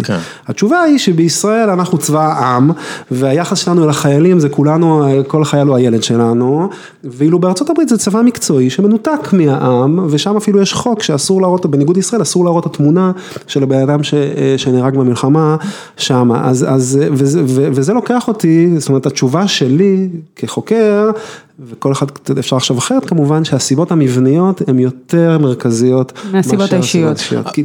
אז מה הסיבות המבניות פה בישראל? ולמה, אני אענה לזה, רק למה זה חשוב? כי זה עונה גם להרבה פעמים לטענה שאומרת, אפרופו מה שאת אמרת, זה אשמתם, הם עצלנים, הם חולים, הם מסריחים, אני אדיר אותם לשם, כן. אז מה שאני בא להגיד לא, הם תוצר של הבעיות המבניות שיש בחברה הישראלית. מה הבעיות המבניות? למשל, אומרים שחצי, הסטטיסטיקה של היחידות את הרחוב, אומרת שחצי מחסרי הבית עד היום, שאנחנו הרחק משנות ה-90, הם יוצאי חבר העמים. makes you wonder, כאילו, למה הדבר הזה, נכון? וזה דבר אחד שאפשר לדבר. יותר ולעומת זאת, האחוז שלהם פוחת עם השנים, ויותר ויותר צברים, בגלל שישראל נמצאת במשבר כלכלי, וישראל יש משבר של דיור, למרות, והפער בין עשירים לעניים הולך וגובר וכו' וכו'. זאת אומרת, רואים את כל הבעיות הכלכליות והמבניות בתוך האופי של מי הופך להיות חסר בית, והדבר הכי מכריע זה העניין של רשתות תמיכה. זה משהו שאני הבנתי רק כשלמה התחלתי להיכנס לתוך התחום הזה. זאת אומרת, הבן אדם הממוצע נקרא לזה ברחוב, הצבר, חשוב להגיד, הוא בן אדם שנולד לתוך מערכת של תמיכה בלי בחירה כאילו. החברים בגן, בבית ספר, בצבא, באוניברסיטה, במקומות העבודה, באדם שהוא מאגר, אין לו את הדבר הזה. ורשתות תמיכה זה דבר כל כך מרכזי, כי ברגע שיש משבר, ומשברים קורים לבני אדם, מוות במשפחה, תאונה, כל השיט הזה שיש לנו בחיים שקורה ואנחנו לא בוחרים אותו, ברגע שיש לי מערכת של תמיכה מאוד חזקה, אני לא אפול. כשאין לי את זה, כל אחד יכול להיות חסר בית מאוד מהר. נשאל את זה ככה, הם טובים בכדורגל? כלומר, אתה יודע, אתה רואה אצלהם כישרון, אתה רואה שהכדורגל גורם להם לשכוח מהבעיות, או הכדורגל עוזר להם להתמודד עם הבעיות? כאילו, בוא נתחיל עם האם הם טובים בכדורגל. הכדורגל קודם כל הוא כלי מדהים. אני תמיד, כשאני מדבר, אני מדגיש את היותו כלי. It's not about football, זה כל הדברים אחרים, אבל it's also about football, כי לא סתם בחרנו את הכלי הזה, ולא סתם המון איגונים בעולם בחרו את הכלי הזה.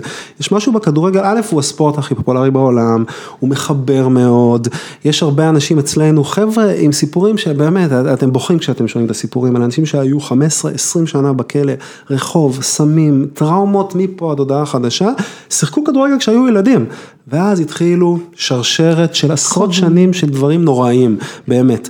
ואנחנו פוגשים אותם פתאום בגילאי 30, 40, 50, לפעמים 60, ואז אומרים, איזה קטע, אני שיחקתי בגרוזיה, בנבחרת הילדים, שם, וזה מחזיר איזה אור, איזה משהו בריא וכיפי, ואגב, יש אנשים שאפילו, שמפסיקים, שמים אצלנו בקבוצה, בעקבות הרצון של משחק כדורגל, ולהיות חלק מהקבוצה, יש כאלה שמפסיקים לעשן סיגריות אצלנו. כדורגל הוא כלי מדהים. עכשיו, בעניין של האם הם טובים, תשאל אותי, אומרים, אותי זה לא מעניין, אבל obviously אותם זה מעניין, כי גם רוצים לנצח אנשים, אנחנו עכשיו היינו במונדיאל, היינו 3 פעמים במונדיאלים, שזה חוויה לא יאומן, היינו ב-2015 באמסטרדם, ב-2017 באוסלו, ועכשיו היינו בקרדיף, חזרנו לפני כמה חודשים, באמת חוויות, 44 נבחרות, איזה מקום לקחנו? תגיד לנו. 44. לקחנו את המקום האחרון, עכשיו זה היה... זה גם הישג. באמת, צריך להתאמץ כדי להגיע למקום האחרון. לא, אבל זה היה... אתה יודע, אבל השאלה של אוריאל לא הייתה כל כך נכונה אם אנחנו טובים, כי מה שהוא התייחס זה כאילו אם אנחנו מנצחים, לא תמיד זה טועים, אתה יכול גם לנצח ולהיות לא טוב. לא, סתם אני אומרת, מבחינה מקצועית שאומרים טובים, מה שמעניין אותנו זה יותר הניצחון מאשר אם אנחנו טובים.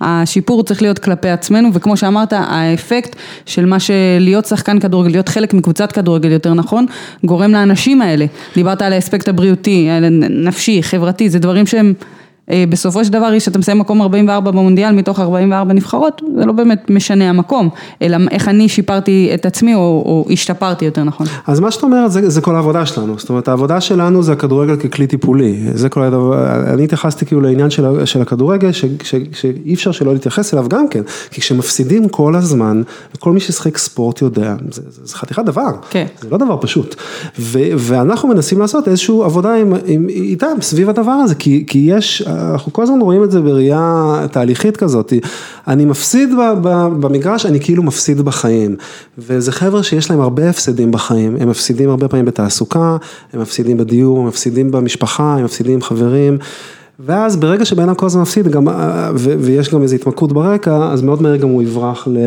למחט או לאלכוהול.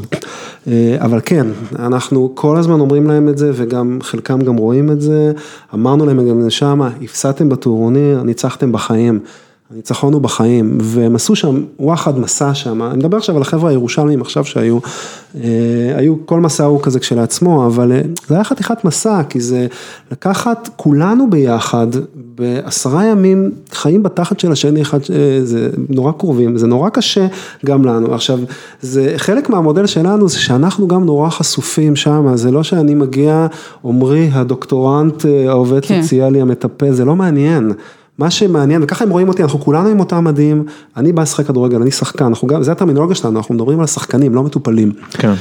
והם רואים את השיט שלי גם כן, זאת אומרת, אני גם חשוף, גם אני רחוק מלהיות מושלם, כאילו, והאישיות שלנו יוצאת שם, וזה נורא מעניין, זה תהליך נורא מעניין שקורה לכולנו ביחד, בגלל זה אני מאוד אוהב את האליפויות האלה, כי זה ממש מסע, ואני אגיד עוד איזה מילה על הקשר היותר רחב, פנינו, בכל מסע אנחנו פונים לאנשים ואומרים, אוקיי, מי יכול לצאת מהארץ? שאלה כאילו טריוויאלית. כאילו דרכון, אתה צריך דרכון. נכון, צריך דרכון לצאת מישראל, אז אסף פנה, גם דודו אלבז לפני זה פנה בקבוצה תל אביבית, אסף פנה, מתוך 20 אנשים, 16 עיכובי יציאה מהארץ, 4 יכלו לצאת, ואז התחילו להפוך את כל העולם, בעיקר אסף, גם אני, אבל כדי לאפשר להם לצאת מהארץ, וזה חדיפך דבר, הוצאה לפועל, לדבר עם הסנגוריה, ולהפעיל את כל הקשרים שלנו, ובסוף איכשהו הצלחנו להוציא 8 חבר'ה כמו שצריך, אבל זה לא היה פשוט. יש איזשהו סיפור הצלחה, שאתה יכול, אתה יודע, לתלות בו תקווה לשאר השחקנים שם?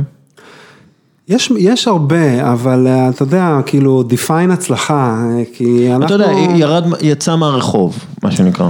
כן, אבל אנחנו רואים את זה כאיזשהו, יש כזה... זו מטרה?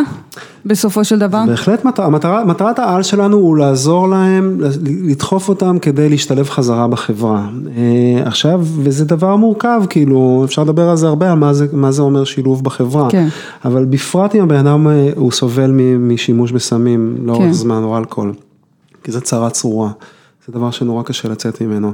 אבל כן, בהחלט, יש לנו מלא סיפורים, זאת אומרת, אנשים שעזרנו להם בהרבה דברים, זאת אומרת, עם הכדורגל הוא הכלי, הרעיון הוא אחרי זה, יש את העבודה הקבוצתית, אבל אחרי זה יש עבודה של 1 על 1, של הרכזים, של אסף ודודו, ושל צוות המתנדבים והמתנדבות המדהים שלנו, שעוזרים להם, בעיות כלכליות, בעיות משפטיות, ללכת איתם לרופא, זהו, אז אולי זה האובייס כזה, שבזכות הכדורגל הם באים לקבל את שאר הטיפולים, שאולי הם לא היו מגיעים, שאר התמיכה, שאולי הם לא היו מגיעים באופן רגיל, כאילו. כן, אז צריך להגיד שיש את הגוף שאמון על העבודה הזאת, והוא עושה עבודה טובה, וזה היחידות לדרי רחוב, ואנחנו איזשהו גוף משלים להם.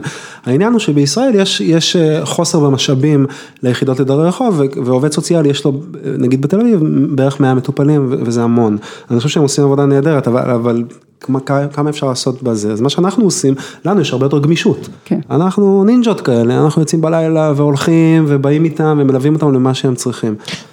כמה אני התנדבתי לעמותת אלם, ממש הם התחילו. איזה פרויקט? ממש בהתחלה, זה אפילו לא היה פרויקטים, זה היה ממש עמותת אלם, זה היה ניידות וזה היה עזרה אתה יודע, הפצה של אני זוכר בזמנו, אתה יודע, חלקו קונדומים וכאלה, זה היה כאילו... הפחתת נזקים. כן. ואתה יודע, אתה נוסע שם בתחנה המרכזית, ואתה רואה אנשים צעירים מאוד, מאוד צעירים, חבר'ה בני 15, 16, 14 לפעמים, שפשוט הפרצוף שלהם מפוצץ מהחיים, כלומר החיים נתנו להם פצצות בגיל מאוד צעיר, והם הידרדרו והגיעו למצב הזה, אפילו לא, אי אפשר להגיד אפילו שהידרדרו, כמו שאמרת, הם נולדו, התחילו את החיים. כן, הם התחילו את החיים בתור מצב בעייתי, והם הגיעו לשם. כמה חבר'ה צעירים יש אצלכם, או כמה חבר'ה צעירים סובלים מהסיטואציה שמביאה אותם לרחוב? אז אנחנו עכשיו בדרכנו לפתוח עם עיריית ירושלים קבוצת צעירים, עד היום אנחנו עבדנו עם מבוגרים, מבוגרים זה אומר שהכי צעיר אצלנו היה בגיל 18, עד גיל 60 יש לנו, אנחנו בדרך כלל לא עובדים עם צעירים, יש לזה, עבודה עם צעירים יש לה כל מיני מורכבויות, מצד אחד זה אנשים לכאורה כאילו פרוגנוזה יותר טובה, זאת אומרת, היכולת להצליח איתם יותר גבוהה, כי הם צעירים ויש להם עוד דרך וכולי. מצד שני, צעירים חסרי בית זו אוכלוסייה מאוד מאוד בועטת. זו אוכלוסייה שקשה לעבוד איתה הרבה פעמים. זה יהיה... אני מת לראות... שתיבד בכדור. מה זה? שהאוכלוסייה הזאת תיבד בכדור, זה יותר טוב מסתם ליבות. כן, זה נכון. אני מת לראות האתגר הזה, איך הוא ילך לנו, כי אנחנו כנראה נעשה את זה בסוף השנה בירושלים. כן, כאילו קבוצת צעירים, under 21, נבחרת... כן, משהו כזה. כשמדברים בארץ על צעירים, מדברים על 18-25 בערך, אבל נראה... אנחנו יודעים להבדיל, אתה יודע, באישיות של, כאילו, אנחנו יודעים להבדיל למה צעיר הוא הומלס ולמה מבוגר הוא הומלס, כלומר, יש איזשהו הבדל ביניהם? כן, בטח יש אפיונים שונים, זאת מדברים בישראל על יש מבוגרים, צעירים ונשים, זה תתי אוכלוסיות שונות, אנחנו צריכים להגיד גם שאנחנו עובדים עם נשים בפרויקט מקסים של מקהלת נשים חסרות בית, שהמתנדבות אצלנו בעמותה, ממש הקימו את זה לבד, פנו אלינו, אנחנו נותנים את הפלטפורמה והם עשו את זה, וזה פשוט אדיר. הם עובדים עם עמותת לסובה, עם הבית מחסה שם. אושרת, צריך להקים קבוצת נשים כדורגל. בכל מקום שאני מגיעה, אין סיבה שזה לא יהיה פה. כדורגל? אז כדורגל במשך שנים ניסיתי להקים, זאת אומרת, אני ואורי שותפים, וזה לא עבד. אם את רוצה אחרי זה נדבר, אני אשמח, אבל זה לא פשוט. תשמוך על זה שנדבר על זה. אבל בגלל הקושי הזה... אפשר למצוא מסגרות אחרות, זה מבורך, כאילו אני פשוט באה מתוך העולם הזה, שבכל מקום אני חושבת שזה צריך להיות, יש לזה מקום גם שם. יש לי שאלה קצת יותר כללית, אנחנו יודעים כמה דרי רחוב יש בישראל, כל האוכלוסייה? אנחנו בהחלט יודעים, אבל השאלה אם הנתונים האלה, כאילו אפשר לדבר על המשמעות של הנתונים האלה, כי יש 16 יחידות דרי רחוב בארץ, והנתונים של יחידות דרי רחוב זה בערך 1,800, זה תמיד בין 1,800 ל-2,000 כזה משתנה בין השנים, אבל הנתונים האלה הם... בעייתיים, הם בעייתיים כי ההגדרה בישראל היא הגדרה מאוד מאוד ספציפית, איך מגדירים חסרי בית, ואם היינו מגדירים את כמו בהגדרה נגיד בכל מיני הגדרות באירופה, אז פתאום היית רואה שזה קופץ באלפים, זה מאוד תלוי איך את מגדירה מי חסר בית, ההגדרה בישראל היא מאוד מאוד צרה. כלומר מי שישן ברחוב הוא חסר בית. כן, קצת יותר מזה, אבל בגדול, מה שנקרא rough sleepers, הרי בישראל המושג הוא דרי רחוב. זה מושג שהוא התרגום של rough sleeper, ובארצות האנגלוסקסיות מדברים על homelessness, שיש טיפולוגיה שלמה של מצבים של חסרות בית. חסר קורת גג, חוסר באדם שגר בבית שעומד ליפול, כל מיני מצבים שונים של חסרות בית. הקשת היא מאוד רחבה. בדיוק, ובישראל הקשת היא מאוד מאוד צרה, מכל מיני טעמים, למשל בישראל חסר בית חייב להיות אזרח ישראלי. מה קורה עם מבקשי מקלט שהם חסרי בית? ויש לא מעט כאלה, אין להם טיפול. ויש עוד כל מיני דוגמאות. אבל הנתונים כמו שהם מדברים באזור של 1,800. בכל ישראל. כן, אבל כנראה שיש הרבה יותר. כן.